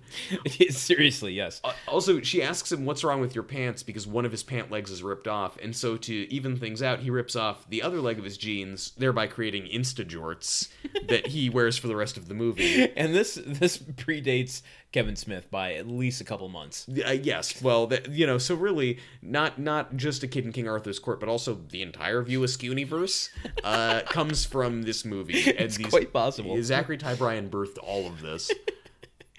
So they keep talking. Oh, do they ever? I'm just trying to go through these incomprehensible notes I took. Meets up with the good guys. The good guys show up and ask about this new girl that is around. Her name is Lily. Yes. By the way, when she is wishing her fin into legs, Yeah. he says, ZTB says, should I turn around? And she says, no, I want you to watch. I'm just going to leave it there. I'm not even going to respond to that. Not going to touch it. But then, but she gets her legs and then is staggering around on the sharp, dangerous rocks as the good guys show up. Yeesh. And I kind of resent that this movie made this young lady stagger around and kind of risk her life, like potentially falling on these big, sharp, dangerous rocks for this movie. Yeah. And as this scene comes to an end and we kind of drift into the next one, this is where I'm like, what prompted this whole teleport? I have no clue. Yeah. But I don't want to retread those old waters. Nothing makes sense on this island. Well, again, Landon, I think magic prompted the teleport.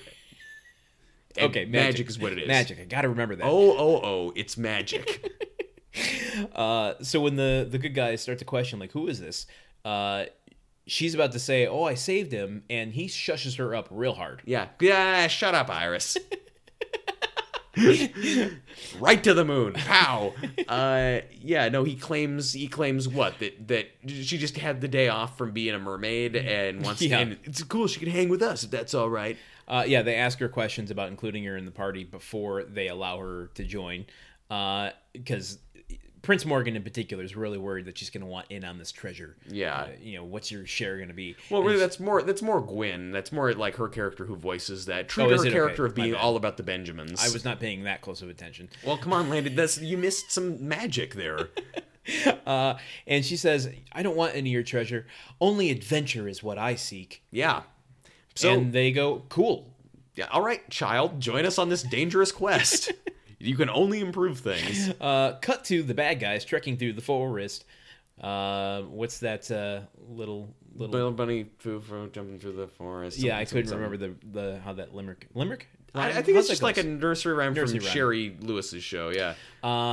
They've split into two parties. Yes. You've got Duckbone and what's the other guy's name? Duckbone and Jolly Bob. and Jolly Bob. They're yes. off on their own adventure. That's a real dream team right there. Well- I put my money on them.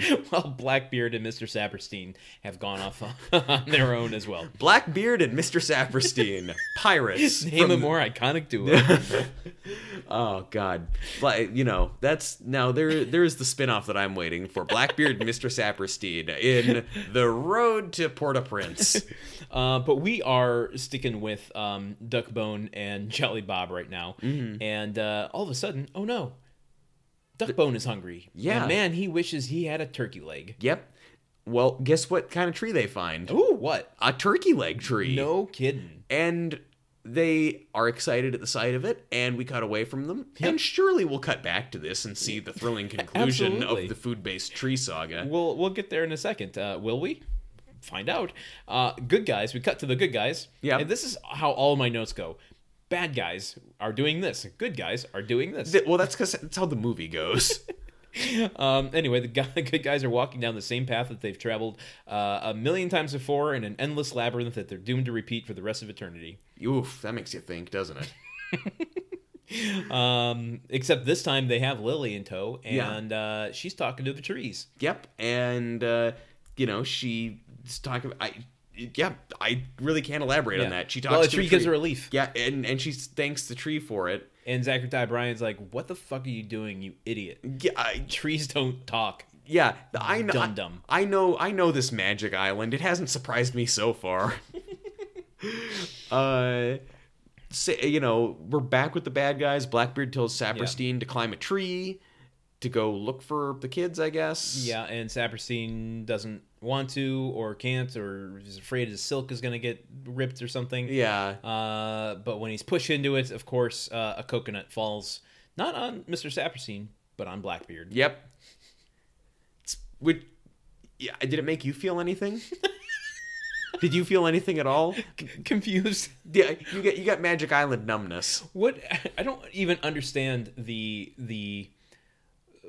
joke logic of there being a band of bad guys and the bad thing only happening to the leader. Yeah, Like no matter what the other goons do, it always just circles back and hits the leader instead. yeah, I know. The leader is always out of commission, and the other three are just bumbling around. It just doesn't really work. Yeah.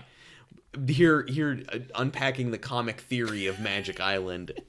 Well, I mean, that's something very common amongst these sorts of cartoony children's movies. Yeah, Smee, the bumbling, whatever. But it's if Smee's chaos only affected Hook. yeah, it fundamentally wouldn't work. Peter Pan never would have been a thing. Hey. We cut to the good guys by a waterfall, and Dumas climbs to the top of this waterfall to a spring where he's like, "Oh, I am parched. Let me drink upon this water." Nope. Because when he sinks his hand into it, he doesn't pull up some water. He pulls up some oil, some black gold, some of that Texas tea. Yep, and Jed Clampett's right there shooting at some rabbit or something, Some varmints. and oh boy, then a theme song kicks in that sets up the story of a hilarious It's a sitcom. weird crossover. For just a few seconds, you hear the man named Jed, then he's just gone. Yeah, It just kind of trails off as the crossover flies through our movie. take us with you. You'd think that if we were going to cross over with any 70s sitcom, it would be the one set on an island. Yeah, well- either Fantasy Island or Gilligan's Island Right. We get or Lost. so he spits it out, even though it looks like oil, and he still drinks it. He spits it out, Yes. and that's how we know that it's no good. And then something, an ape appears. Well, Lily first takes some water from the flask and pours it on a tree, and the shrub starts vibrating. And she says, "Oh no, this means it's pure and good to drink. It just looks like it's poisoned." And everyone just because of some magic, and everyone takes that on faith and drinks it, and no one dies. And So in the next scene, they all die of mercury poisoning. and they see this movie play out before their eyes. But then from that, there's a monkey comes up in one of the trees, and she starts chatting with the monkey who she knows by name, and she's like, "Oh no, the pirates are coming closer and they're looking for us." Now, For a girl who spent her entire life underwater, Yes. she seems awfully chummy with shit that only exists on land, e.g. trees and monkeys. Now, I think you are overlooking a very likely possibility here, which is this monkey, back in his monkey village, has a whole scuba setup. Yeah. Where he has a little scuba helmet that he can go and seek out the mermaids of the sea and converse with them. And what, this monkey has nothing better going on dry land? He's just gonna, like, what? No, this he's monkey the got a ambassador family? between the monkey tribe and the mermaid tribe. Oh, a monkey She's mermaid the ambassador. diplomat. So, in order for there to be a treaty between the two species, these two people, it's kind of a Romeo and Juliet situation. I don't think you'd understand it. Yeah, it's too highbrow for my blood. Honestly, is this Game of Thrones sequel for HBO that I'm hearing about? It's about the warring tribes of the mermaids versus the monkeys, the scuba diving monkeys. It's the crossover between Planet of the Apes and The Little Mermaid. We've been waiting so long for that. Now there've finally been enough mergers. Disney owns both now. Yeah, exactly. It was only a matter of time until this happened. And Andy Serkis plays all the characters in this one. Yeah. man. Okay. Well, then in that case, this scene makes perfect sense. Monkey diplomat. Mermaid UN, ships that pass in the night underwater in the jungle Exactly. on Magic Island. I have no idea what the fuck else happened in the scene except that it ends with them realizing that the pirates are hot on their trail, and ZTB says that he'll protect them with his bag of tricks. Yep. And well, it's a good thing that you don't remember anything else, because I don't think really anything else happened, because we just go straight into our patented MacGyver A-Team. Oh, not quite yet. No, not quite yet. Not quite yet. No, we get one more ahead. scene with the bad guys. They're coconutting again. Oh yeah, I'm gonna coconut so hard. We just loved that business with the coconut tree that we had to do another scene Yeah. of a coconut falling on Blackbeard's head. Like the rule of twos. This movie really does follow the rule of twos. The producer was very adamant about it. Nah, I heard There's it was not two. enough room in the budget for the three. Yeah. No, well, okay, I'm sorry. This isn't The Abyss here or something like that. Then we cut to the good guys are preparing because the bad guys are hot on their trail, and they are home aloneing. Yep, they're home aloneing or Kid and King Arthur's courting, because the same thing happens there, or they're MacGyvering, or they're A-teaming, because it's just a lot of close-ups of hands tying tripwires around things. And I always love this in movies. I feel like this happened in the Jonathan Taylor Thomas Chevy Chase movie we saw, which looks like Roma compared to this right now, I will tell you. Yeah. But they did a similar thing where it's like you're being chased in a open jungle forest environment, and your response is to put a booby trap in one very specific place and just kind of hope that out of all the places the bad guy can walk, Yes. they walk right there. Well, I thought the same thing, and they addressed this. Yeah, this was pretty clever. They said everything. Well, for example, they fill up the super soaker that he's brought with him with sap. Oh, and they hook that up we're to gonna a go through the montage stuff. Yeah, tripwire. Well, yeah. they get a bunch of sap from some really questionably looking sap. It doesn't look like good sap. It look, like if you squirt lots and lots of hand sanitizer out and what, guys. Yeah, okay. We're there with you. But they fill the super soaker with that. They put up tripwires. Dumas puts, what do you call the counterbalance foot trap sort of deal? Yeah, like one of those rope foot traps that have only ever worked in movies like this, Yes. and never a single time once in real life ever. So the pirates are hot on their trail. Yes. We've established that. So then explain to me this next moment in which kind of reveals a Batman and Joker sort of relationship where one can't exist without the other. Yeah. Where Prince Morgan says, "Well, what happens now?" And Zachary Ty Bryan just goes, "Sit back and enjoy the show." Why are they not escaping? Yes, that's a very good question. It's one thing that they want to enjoy the show, but even like if they escaped, what are they going to do? Truman finally found a question he can't answer. Yeah, I'm sorry. I guess magic. I don't know. think that applies here. No, I guess This it is doesn't. just not logic. It's not. Well, it's not logic. It's magic. You can't enjoy the magic of Magic Island without all of your friends there, even if you're currently having a tiff over some treasure map. Oh my god. Anyway, they do question, like, they bring up the exact thing that you said. I was surprised. Yeah, that they called themselves out on that. Well, yeah, just like, what if they never find the trap? And ZTB has not considered this. He's not, but a light bulb goes off over his head. Yep. And he reaches into his Arsenio Hall duffel bag to pull out. And he starts pumping his fist in that way that people did. Yeah. And we cut to heavy metal. The same heavy metal from the beginning of the movie. That awesome, why totally license real. 2 Quiet Riot songs when you only have the license to 1? Yeah. And that freaks everybody out. Everyone is just, their minds are freaked by the... What be that noise? Oh God, we want to attract them, not scare them away. And then we get a back and forth between Blackbeard and Saperstein. Yep. The classic comic duo. Yep. Where they're screaming at each other, and Blackbeard just keeps going, "What?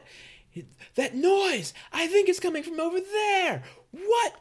That noise!" And then, of course, the noise cuts out, and he screams right in his face.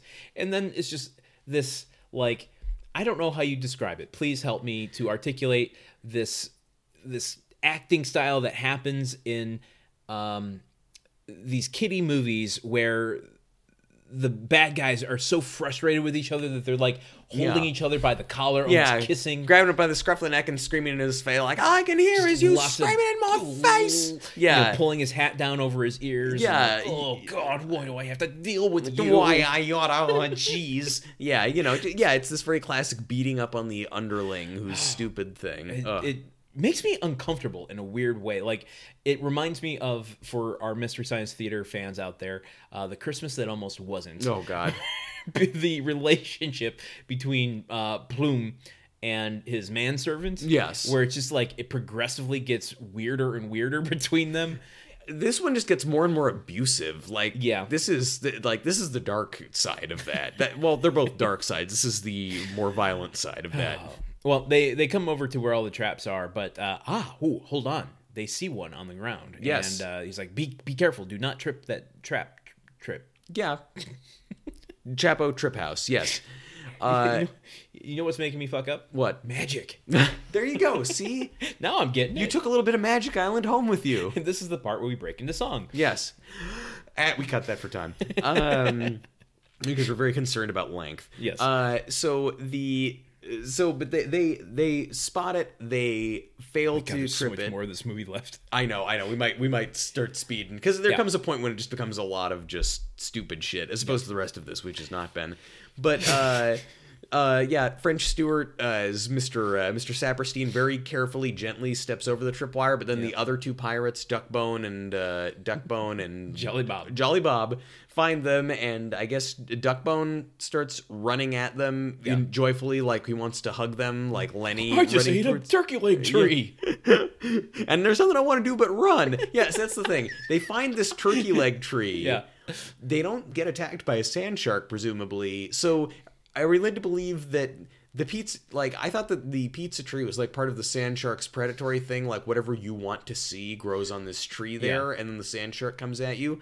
This suggests that this is just an island where a few very convenient things grow on trees that the people visiting the island happen to really want. Interesting, because he does say it feeds on your fears and your desires. So does that mean that people see whatever they want to see? It's not just sand sharks. It's like if Peter Venkman or Dan Aykroyd, I can't remember his character's name, if he was there. Spangler? Yeah. That's Egon. Okay. I don't know. Wow, Ghostbusters. Wow. I failed you so hard. I got right now. busted. We both got busted, and it made us feel bad. But that means that the Stay Puft Marshmallow Man can be coming up out of the ground. Yeah.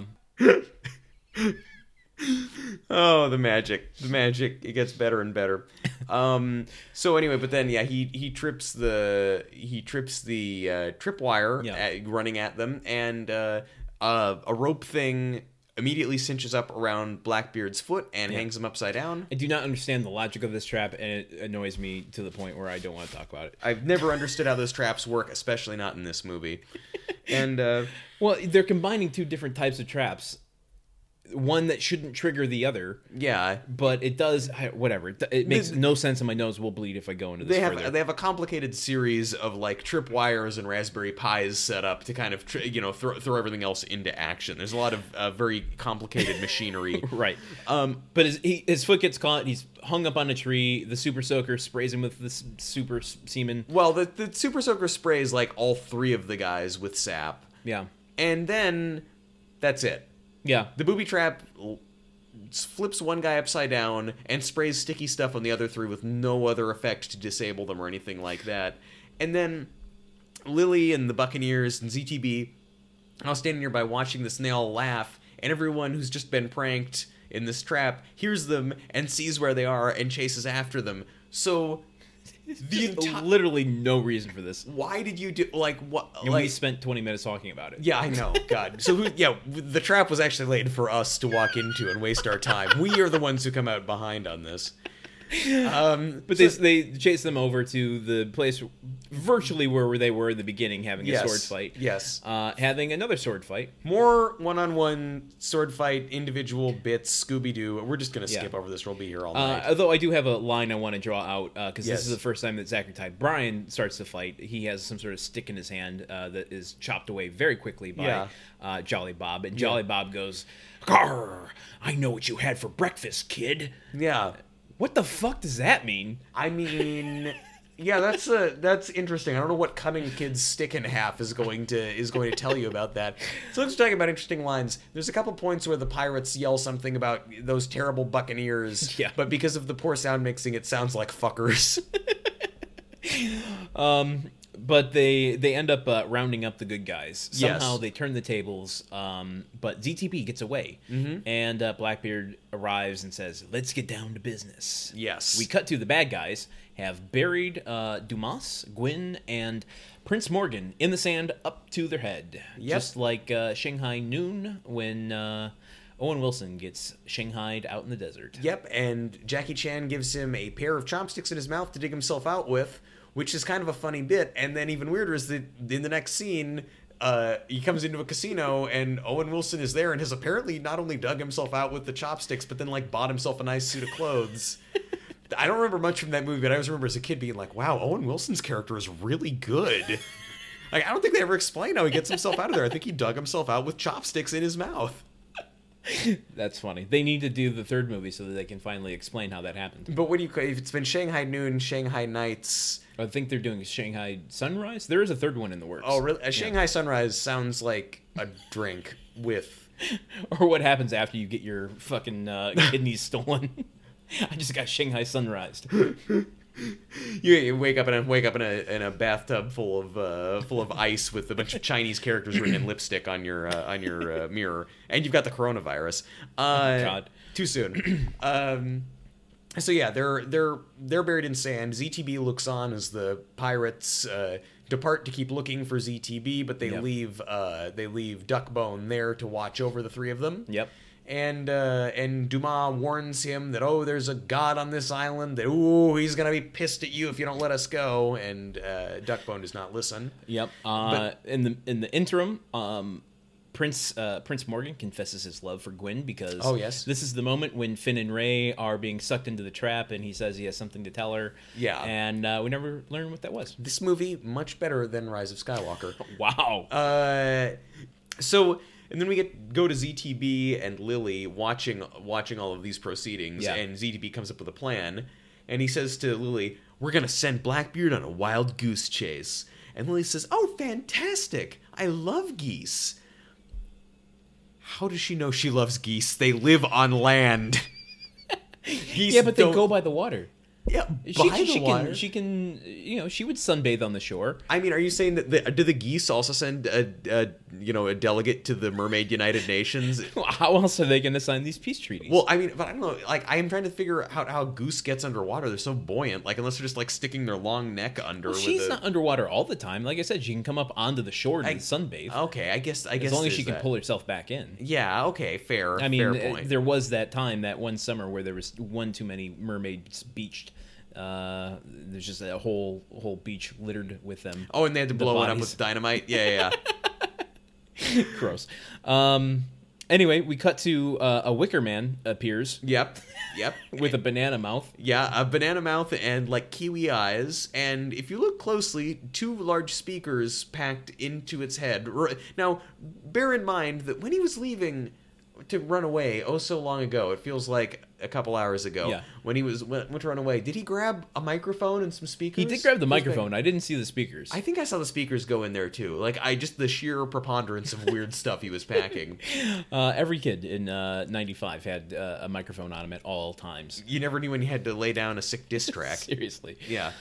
Anyway, he speaks over the loudspeakers about being the one true god of the island, and that scares Duckbone Duckbone shits so his much. pants. Yep, it's in full graphic detail.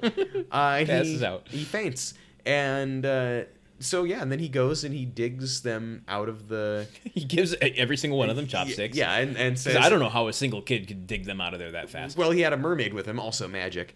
Right, magic. Yes, Yeah. a mermaid who's He never is dug a for anything powerful before. sorcerer. Yeah, with a shovel. I wish that they'd shown him packing like a shovel in his bag too. The parody that I make of this particular genre of movie, the kid who's getting ready to like go to school for the day is going to be bringing like a snow shovel and a laptop computer and a folding chair.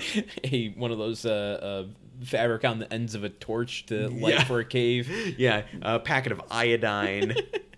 Helicopter. The good guys escaped somehow from the sand, and now they are marching through the forest. And this broke Truman. Yep.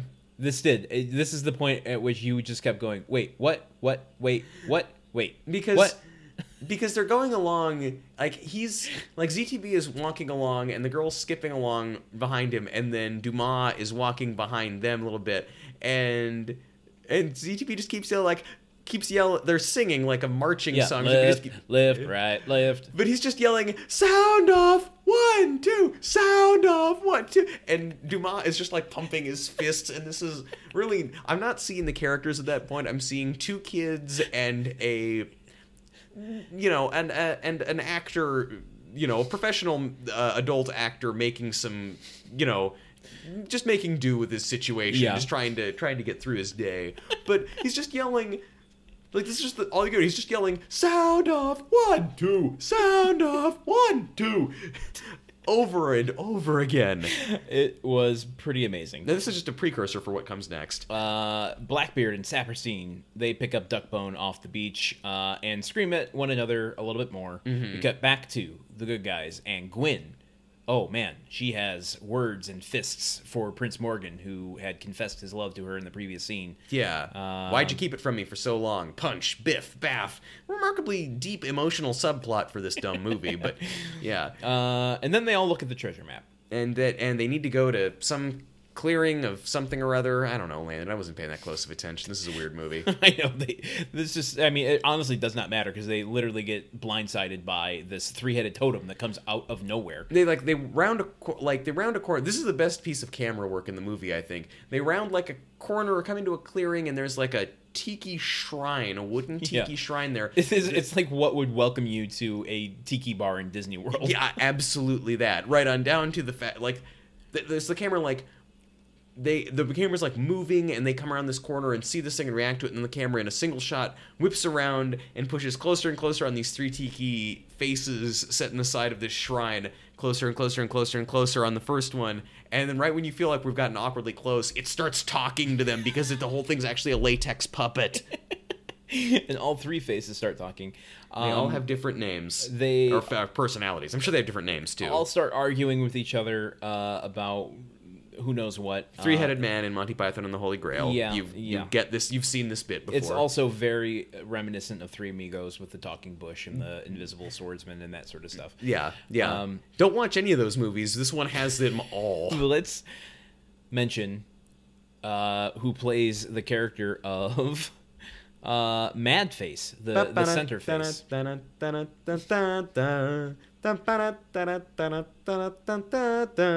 Sounds like the Well, I mean, yeah, I guess they're kind of similar in vibes, aren't they?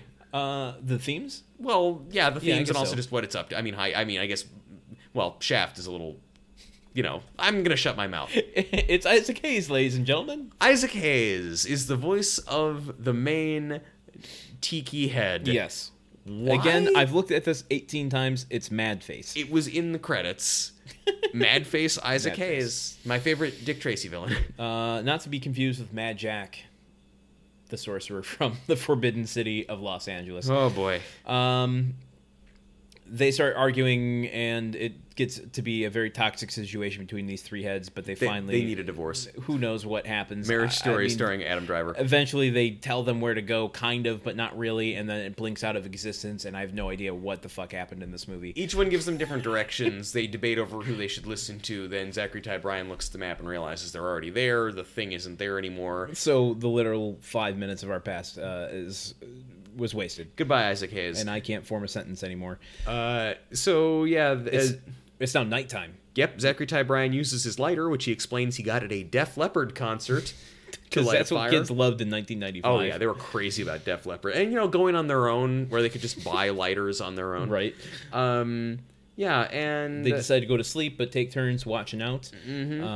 And Gwen walks over to Lily, who's already asleep, on some palm fronds. Dumas goes off to... Find some me time.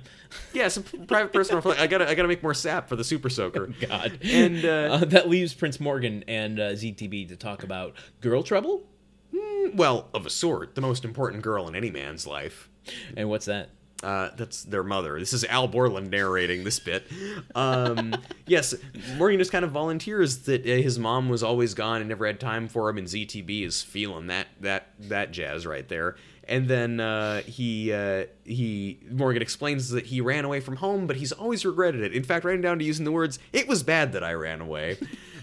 And I think I have a kind of Black Mirror censor for shit like that, where like the second I hear it, I reject it so completely. These direct morals to kids that I am blinded to them. This movie trying to tell kids not to run away from home was too much for you. That was the most objectionable part. If I had heard that, I would have had the same reaction I had to Brandy wearing pads because on a they're skateboard. cool. Yeah, fucking. So they from there go to he says that he needs to find this treasure. This is where we finally get the point of this movie. I guess. Yeah. Any point that we'll ever come close to. Yeah. Where he's like, I need essentially to find this treasure so that I can reinstate my dignity with the king. Yes. Because I've been forlorn, forsaken, everything, blah blah, all the fours from my kingdom. Yeah. Four square.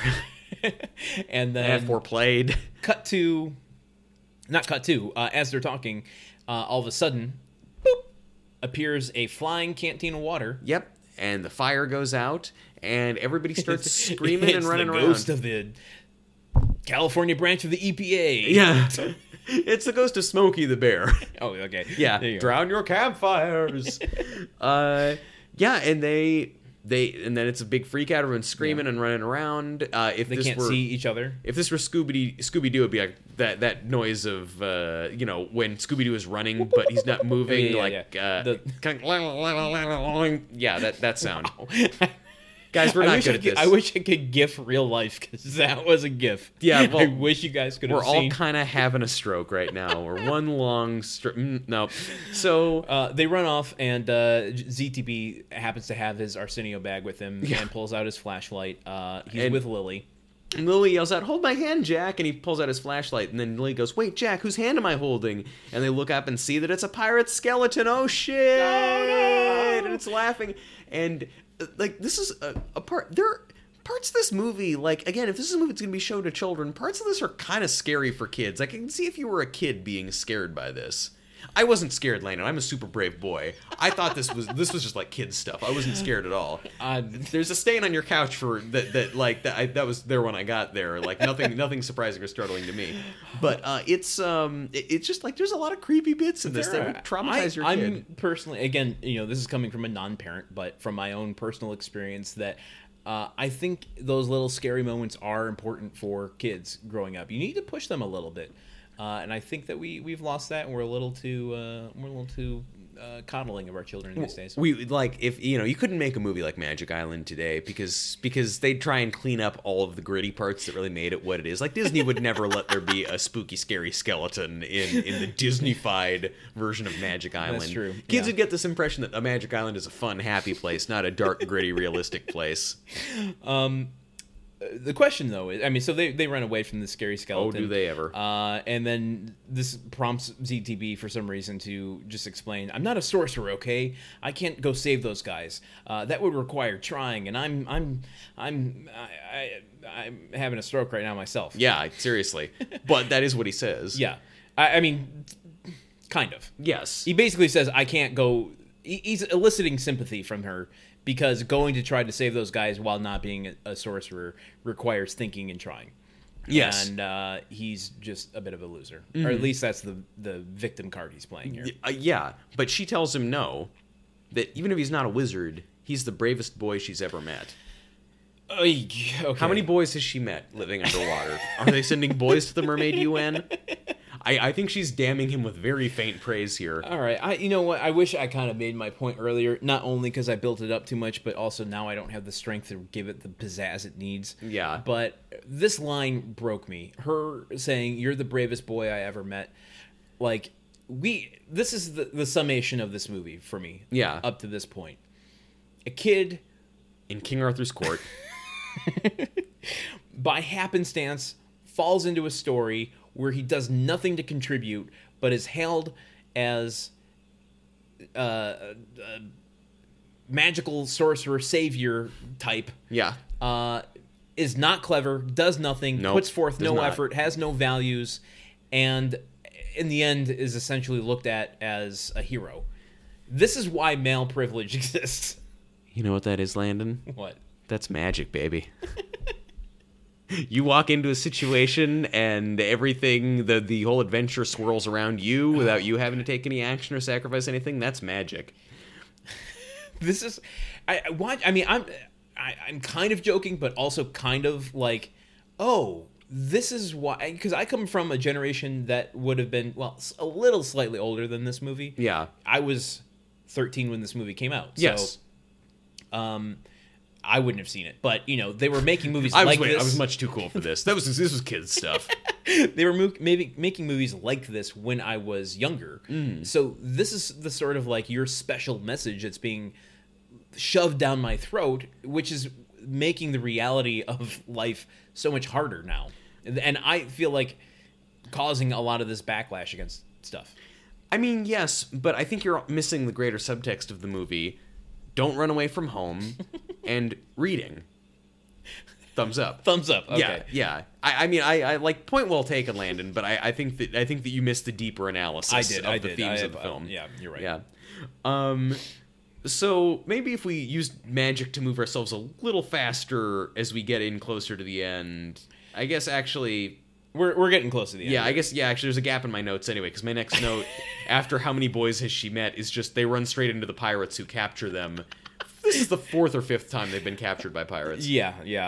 Well, you're not too far off, though, because what happens here is while she's calling him the bravest warrior hero that she's ever met, he calls out to the good guys, because it's pitch black. Let's not forget at that point. They can't see each other. And they call out, Prince, Prince. And he says, ooh. But the bad guys are in earshot. And all of a sudden, one of Duckbone's hidden talents lie dormant, comes to the surface, as he has a talent for impersonations. Yeah, way better than either of us. He does a perfect impression of Prince Morgan. Yeah, and calls for them to come meet them there, and he runs to them. And I'm just saying, with that level of talent, he doesn't need to be hanging around with that crew. No, absolutely not. He could be doing Vegas stuff. He could be giving Sammy Davis Jr. a run for his money. But he captures ZTB and the treasure map, and Lily for that matter. Cut to the next morning. The good guys are tiptoeing through the forest, looking for Jack and Lily. So I'm guessing they just gave up looking the night before. I It's mean, like we got scared by a water cantina, and then, oh god, well, they ran off. I guess we'll just go to sleep and we'll look for him in the morning. hey, they figured the magic would look out for him. That's Right. every man for himself on Magic Island. It's not called Friendship Island. But they get a little help because Dumas sees in the the road. Before they cut to the shot, I was like, how are they going to sell this? Yeah. He goes, look, a leaf. I'm like, you're in the fucking jungle. Yeah, there's a few of them around if you look closer. But they do cut to the ground, and there is kind of a special effect leaf. And There's a whole line, yeah. It leads to a line of leaves breadcrumbing line. their way to ZTP. And they're all like pointing like in the direction to the go, and so they follow. They do follow. Blackbeard gets stuck in some weeds as they come across this cave that has a face that only a mother could love. Yeah, a big, gigantic, ugly face of like a tiki golem carved into the side of this mountain. Yeah. And the Buccaneers arrive to rescue ZTB and Lily, and they then get captured by the pirates. Which doesn't make... Who's worse? I mean, they're making the pirates out to be buffoons, but the Buccaneers keep getting caught by them. Yeah, I feel like the Buccaneers are real. Like the Buccaneers are they're pure of heart, but they don't deserve to win. They've not pure of mind. They've not put the time in. They're like they don't deserve the treasure. They're not like the pirates are overcoming severe institutional and talent limitations to make do with what they've got, and the Buccaneers just cannot catch a break. And this guy's guy's related to King George. That's true. Yeah. Maybe there's that shallow gene pool. I don't know. So when the good guys arrive, ZTB tries to go out after them and severely gets ear twisted. Yes. I was shocked that they pulled that move out of the violence bag. Yeah, onset injuries. Like That's how they got their PG rating. Yeah. Yeah, gently cautioned. At this point, because we've come across what I think is amazing only because it's the first new set we've seen since the beginning of this movie. Yes. Where it's, this giant cave. And so I'm like, oh, this is different. Mm-hmm. This is interesting. Absolutely different. But it begged the question, do you think Zachary Ty Bryan thought he was putting on a blockbuster movie with this? I think he was probably very excited. I think that until he got to set, and maybe even when he was on set, maybe he thought this was a blockbuster movie because he hadn't made one before. Maybe he just thought this is what it was like. I don't want to put that on a 13-year-old, who doesn't obviously know the business as well as, I think his parents probably were very excited about it until they got to set and realized, oh, it seems like we only have one camera, and this, like, there's many of these scenes that feel kind of like just a community theater Renaissance fair production filmed with a camcorder. Right. You definitely don't want to arrive on a movie set and have it be more low-tech than your TV show. Yeah, exactly. Yeah. Like, oh, yeah, the special effects in Home Improvement, there are more special effects in 22 minutes of Home. Well, short of this bit that we're coming up on here. Yeah. So let's get to it because it's the best part of this movie by far. But they decide to send Jack into the cave, and he tries to figure out how to open the door up. Because it's still a sealed cave, and he's feeling around for all the normal places, a hidden lever, and happens to find one in a very unfortunate and unacceptable place. He lifts up one of the Tiki Golem's stone toenails. Just like one of those Mucinex commercials. It's like, and also like as someone who just that's not whatever that fucking. No, I know what you mean. Like the foot fungus ad. Yeah, but like also just the idea of a toenail being lifted up makes me cringe deeply, and like it's very gross. But he turns it up, and the golem's eyes glow, and then it from a completely different movie. This really incredible stop motion sequence. It stands up and begins chasing them around, but this is like Harryhausen level of expertise with this stop motion. This Tiki Golem running around looks. I cannot overstate how good this looks. It is like really smoothly articulated. Yes. It picks up it uproots a tree at one point and snaps it over its knee, which is just really a show of the art of the effects artist's skill in that case to do that. That's just flexing right there.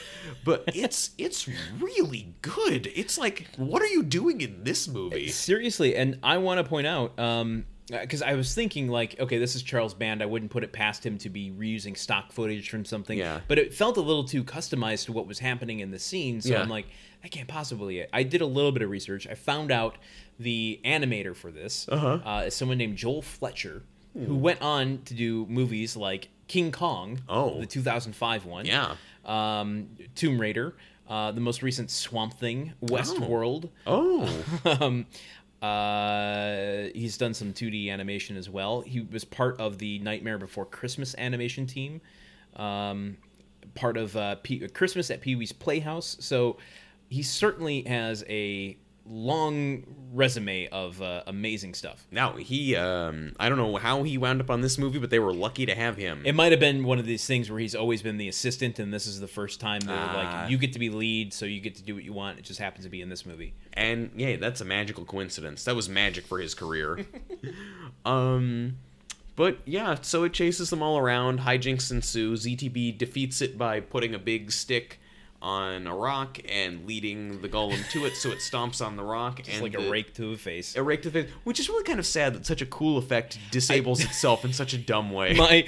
My note here was, Jesus, they had to bring this slapstick shit into this effect. Yeah, this great bit of the, and even then though, it still the tiki golem dies with dignity because it falls over backwards and shatters into a million pieces when it lands on its back, and that still looks cool. Honestly, I can't understate how awesome this effect was. It really did not great. have any right to be in this movie. I have no idea why. Like, you see, we joked about the budget, but it's like, this is again a movie that's like shot on like a camcorder in someone's backyard for most of it, and then there's this brilliant Stan Winston like model bit. It's great. It's really good. We cut to inside the cave, back where to this dumb shit. We go to another trope of mine that I hate, which is you're entering a cave that is going to have treasure, and the first chamber you come to always has artifacts and stuff around. And I'm like, those things are thousands of years old. This is treasure. What are you going further into the cave for? Don't be greedy. Just grab that vase and get the fuck out of there. The real treasure's all around. Go on Antiques Roadshow. Come on. This whole thing is technically a storage unit, so you own everything in here now by rights. Storage Wars. Magic Island edition. Anyway, that's a trope I hate. But as they continue through this cave, they hear some singing. Yes, and the pirates are all super excited because of all the treasure they've found. So the good guys are crafty, and they start to sneak up closer and closer. Maybe I was so distracted by the cool effect that I did not catch the moment when the bad guys snuck in, because I thought that the bad guys were behind Zachary Ty Bryan. I was very confused by this moment. They were so tied up trying to defeat the golem that the pirates all ran inside. Yeah, okay, I missed that part. They got around them. That part logically holds up. Okay, I just missed it. But the pirates are celebrating, and the good guys are creeping closer, and then without like a reaction shot or anything, you just hear the pirates say like, "Oh, we see you there. Why don't you come join us? Ah ha ha, see what you've missed out on." So never have they successfully been able to avoid detection by the dumbest pirates in the world. It's so weird. And then Blackbeard and Saperstein start fighting over a golden cane.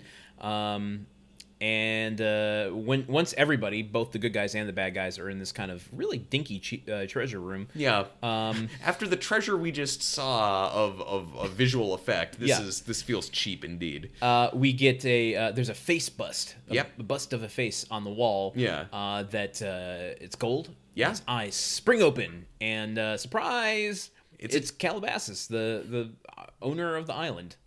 Yep, and of the Kardashians, and you know it's a actor whose face has been painted completely gold, but whose like beard is fused to the thing. It's and again kind of an interesting prop effect. It's a good effect. I mean, it kind of reminds me one of my favorite old timey movies, the Belle La Bête, French version by Jean Cocteau of Beauty and the Beast, where they had all these like arm coming out of the wall, the candle holders, candelabras and stuff like that. It's filmed in black and white and with some good cinematography. I bet it would have been a cool effect. Yeah, so if they'd shot Magic Island in black and white, it would have been and put a Bergman sort of soundtrack over it and dialogue.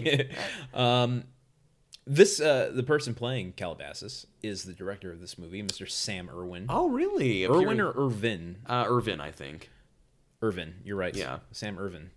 Well, that's great. Little director cameo for good luck. Like one of the many similarities to Hitchcock in this movie. It's true. But yeah, and so this basically turns into the end of Raiders of the Lost Ark, where it turns out the thing you've been seeking this whole time is actually bad for you. Calabasas grabs Blackbeard's hand and starts to freeze him in place, and shortly, he's laughing. Calabasas is laughing this deep, scary voice, and the thing would freak a kid out. And then Blackbeard... He's slowly turning to gold. Yeah, he's like turning into this like gold statue with it, like, because this room is full of other like gold statues of adventurers, and this is honestly a pretty metal ending. Gold is a metal for one thing, but also like that's a cool. I'd put that in a D&D campaign. You're right. It's not. Yeah, but it's heavy metal, just like the music that opened this movie. So it's going full circle. Oh, okay. But yeah, so he's turning into gold, and the whole walls, the walls of the hallway start caving in. That's going to entomb all of the people that are in there. Yeah. But the good guys, at least the original trio, escape very heartily. Yes, they escape very heartily. Are we gonna stay and make sure the kid gets out? Nah, fuck him. We're the good guys in this movie.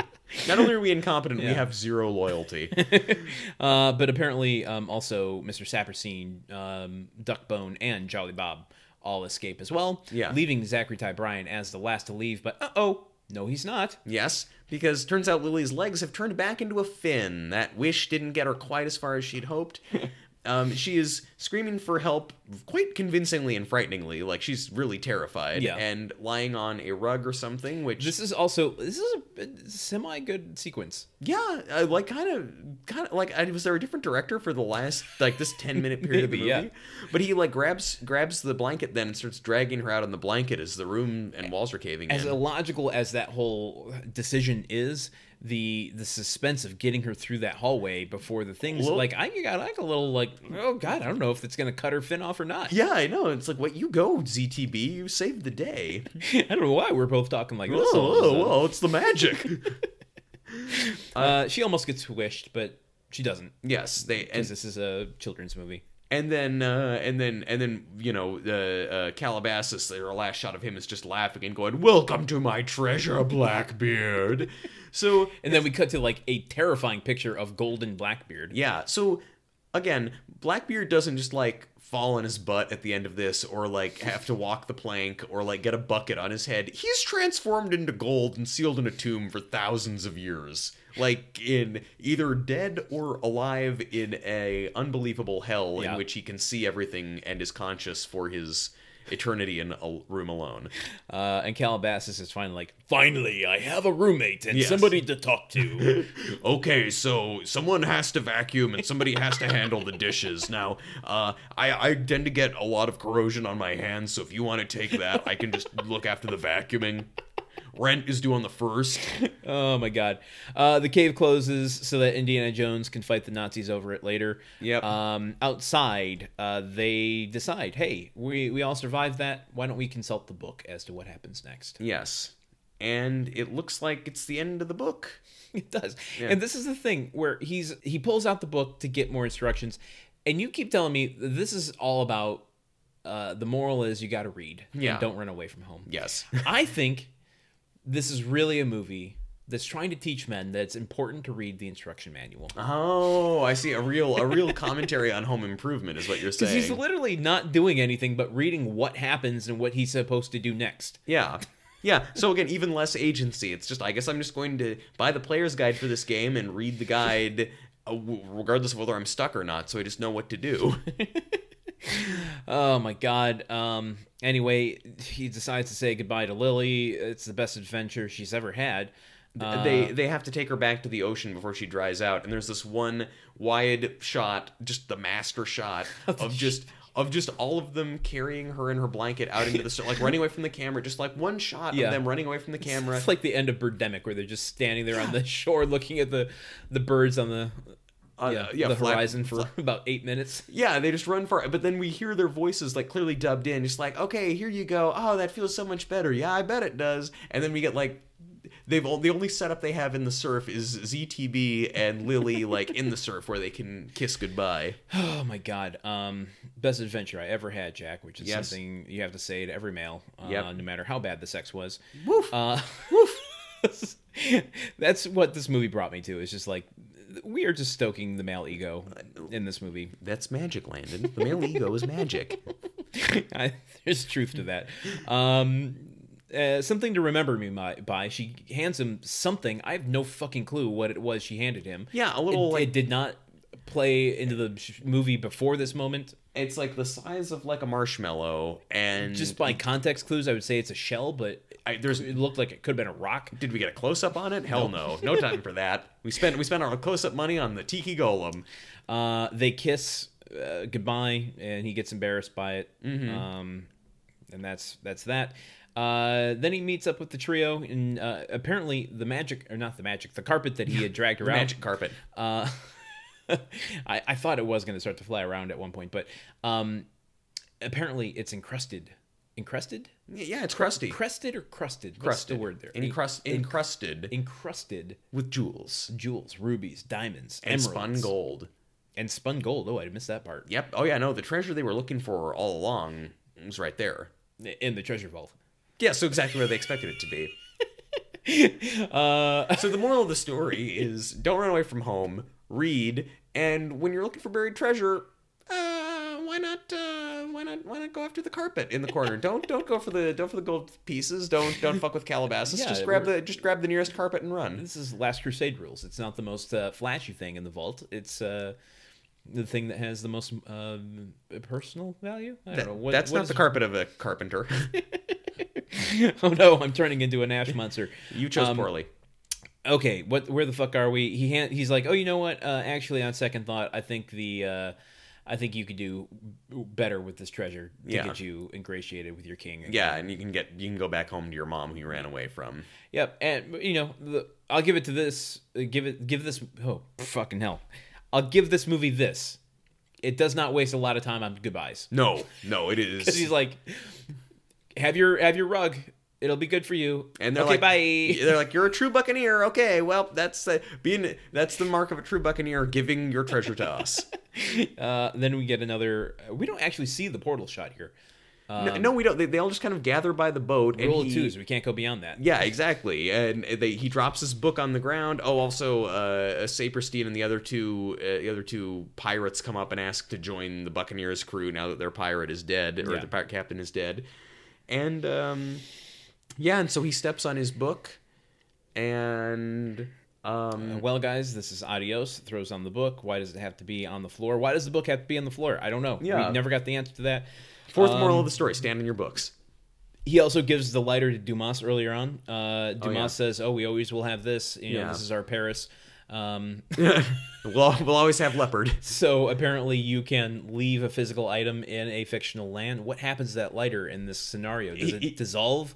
Does it follow him back through the portal? He gets to the future, and A, he can't light up any joints, and B, Dumas is like a warrior god prince who's formed a dystopian world because he had access to lighter technology. Dumas also reveals like some very blatant world building that, I'm going to go to Port-au-Prince to meet whatever my lady, and and then ZTB realizes right before he transports, like, oh, you're the housekeeper's ancestor. Yeah, okay. Jesus Christ. What? Right at the end, this thing broke me. Did you not realize that at first? No, I did. I just forgot about it, and I got caught up in a note that I don't want to bring up anymore. Yeah, we gotta crush this. So all of a sudden, he's sucked back home. He definitely sucks. He's back in bed, and Mom comes in to wake him in the middle of the night, like moms do to their children. This is very much coked out mom moments. Like, this is very much guilt tripping coked out mom. Honey, Jack, I gotta tell you something. You're never gonna believe what happened. Listen, I was at the interview, and you never believe this. They asked me what my greatest accomplishment was, and hold on. He's coming. I was ready. I had an answer all prepared, and then all of a sudden I couldn't think properly. And then but then all of a sudden it was clear. Mom, what? I wrote out this whole business plan. We're gonna sell hats. It's gonna be amazing. But she does in fact tell. They asked what her greatest accomplishment was, and I just blurted out, my son. I just blurted out, it was Jack. And everyone's just looking at me like I was crazy, and I just knew that I had to come home and be with you instead of this. And now, first off, why would anyone look at you when you're crazy? Like, what's your greatest accomplishment? Well, that would be my son, Jack. The response in a job interview was like, yeah.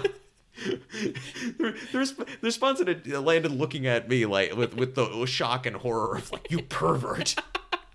But no, like the response in a job interview is going to be like, oh, that's sweet. Oh, that's really nice. I love my son too. Not like, well, here we all killed our children as soon as we started at Sacrifice of Isaac Corp. But so did she just like intentionally bomb this interview to go home with her son? Like the way she tells it, she just like ran home from the interview because it was more important to hang out with him instead. And this is the thing. This is irresponsible. It does, because who's going to pay for Lucretia? Yeah, who's going to pay for Lucretia or the nice house or the new Game Boys or all the other millions of things? Also, like here's what the movie has taught us. Okay, it's don't run away. Yep. Read. Yes.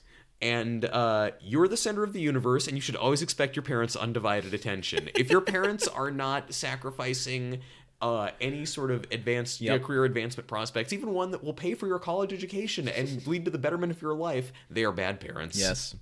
You need a pirate adventure to figure that out. And never supplant jambalaya for pizza. No, other way around. Pizza for jambalaya? Yeah. Well, because other way around. Again. I had it right the first time. Landon, the magic is making me dizzy. Which is the jambalaya poison or is the pizza poison? Which one are you trying to? Okay, so that's inconceivable. This is my theory for this whole movie: is that whatever dinner she made him when he was playing Game Boy, she actually drugged it. Yes, and then gave him like stimuli in this book. Which she knows she just got this book at Walmart. Oh yeah, yeah. She's like, this is going to send him down. It's like magic mushrooms and whatever he was having.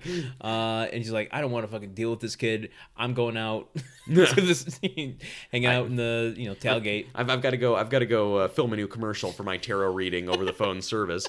Yeah, no. So he's just been hallucinating this whole movie. Kid, you want to run away? Why don't you run away from your own sense of reality in time and space, like we did watching this movie?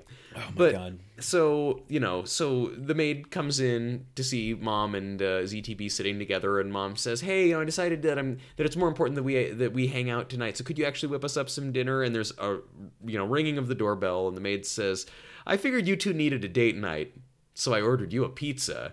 And ZTB and his mom say, "Cool." And the maid laughs. And I'm thinking, like, okay, so then they're going to go open the door, and the pizza man is going to be Saperstein. I thought it was going to be a Wizard of Oz ending. It's going to be Saperstein, or it's going to be Lily. And also, it's not a Wizard of Oz ending. It's a Time Bandits, Sean Connery's The Fireman ending. But that, it could be either one.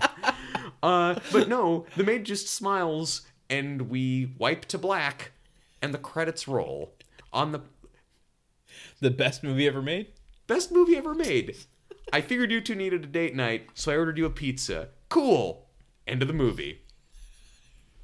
Perfect. The movie, the climax of this movie, the last thing this movie leaves us with is the notion that they will be receiving a pizza soon. And what better vote of optimism can you go out on? No, truly. There's no... Even if the world was ending, if there's a knock on the door and it's a pizza man, that's a happy ending. Yeah, the four pizza men of the apocalypse. They all have olives and anchovies. Oh. Yeah, so to bring it back to my original point, Magic Island is a 1995 movie about a boy who wanted to run away. That is extremely true. And thus, do you want me to ask you how you felt about this movie? I feel like haven't we done enough? I just want to leave it a mystery. I want to leave it yeah. I want people to guess how I feel about this. Yeah, no. We've not talked about it at any length or in any detail. I'm deeply nervous and embarrassed to check this off on Letterboxd. I'm deeply disturbed and embarrassed to put this podcast up online and have people know we spent over 2 hours talking about this movie. And on top of the hour and a half it took to watch it. Shh. Fake news. I don't ever want to spend 4 hours with Magic Island ever again. No, I never do either. So, have we escaped from Magic Island? You know what usually saves us? What? Is a little outro. Ah, yes. And it'll go something a little like this, I guess. Jing, jing, jing, jing, jing. Grunt work is made possible by people like you, I think. Maybe not after this episode. Yeah, all Patreon's gone. So, podcast ripped off the internet by the FCC. If you, I was going to say enjoyed, I'm going to say tolerated today's show. If you're still there. Is anybody out there? you want to help us create not even better, just better content. Just content. Consider becoming an official Grunthead sponsor over at our Patreon. Yes, which is a great website where you can get access to... For as little as $1 a month, you'll get access to our exclusive bonus content. Like our weekly Gruntwork episodes. Gruntwork Nights. Oh, wow, you corrected me. Yes, I was Gruntwork reading. Nights I have episode. the script in front of me. I should have copied it because we've done that a few times. All right, my overseers are pushing double speed on me. If you decide to subscribe at one of our higher tiers, you can get access to some additional Gruntwork Nights benefits. And you can do all of that over at patreon.com/gruntworkpod. Leave us a rating and review on Apple Podcasts, wherever you listen to your shows. It's the fastest, easiest way to support us, and it really does go a long way to help others find the show. So please take a moment and tell others why you love the show. Stop by to say hi to us on Twitter or Instagram at GruntworkPod. You can find information on today's website on our website. Episode on our website. Which is www.gruntworkpodcast.website. While you're there, you can sign up for our weekly newsletter. I'm running out of steam. And until next week when we bring you another super secret movie. Ooh. I've been Truman Caps. I've been Landon Solano. And remember, don't run away. Read. And your parents should only be paying attention to you. I ordered us a pizza. Cool.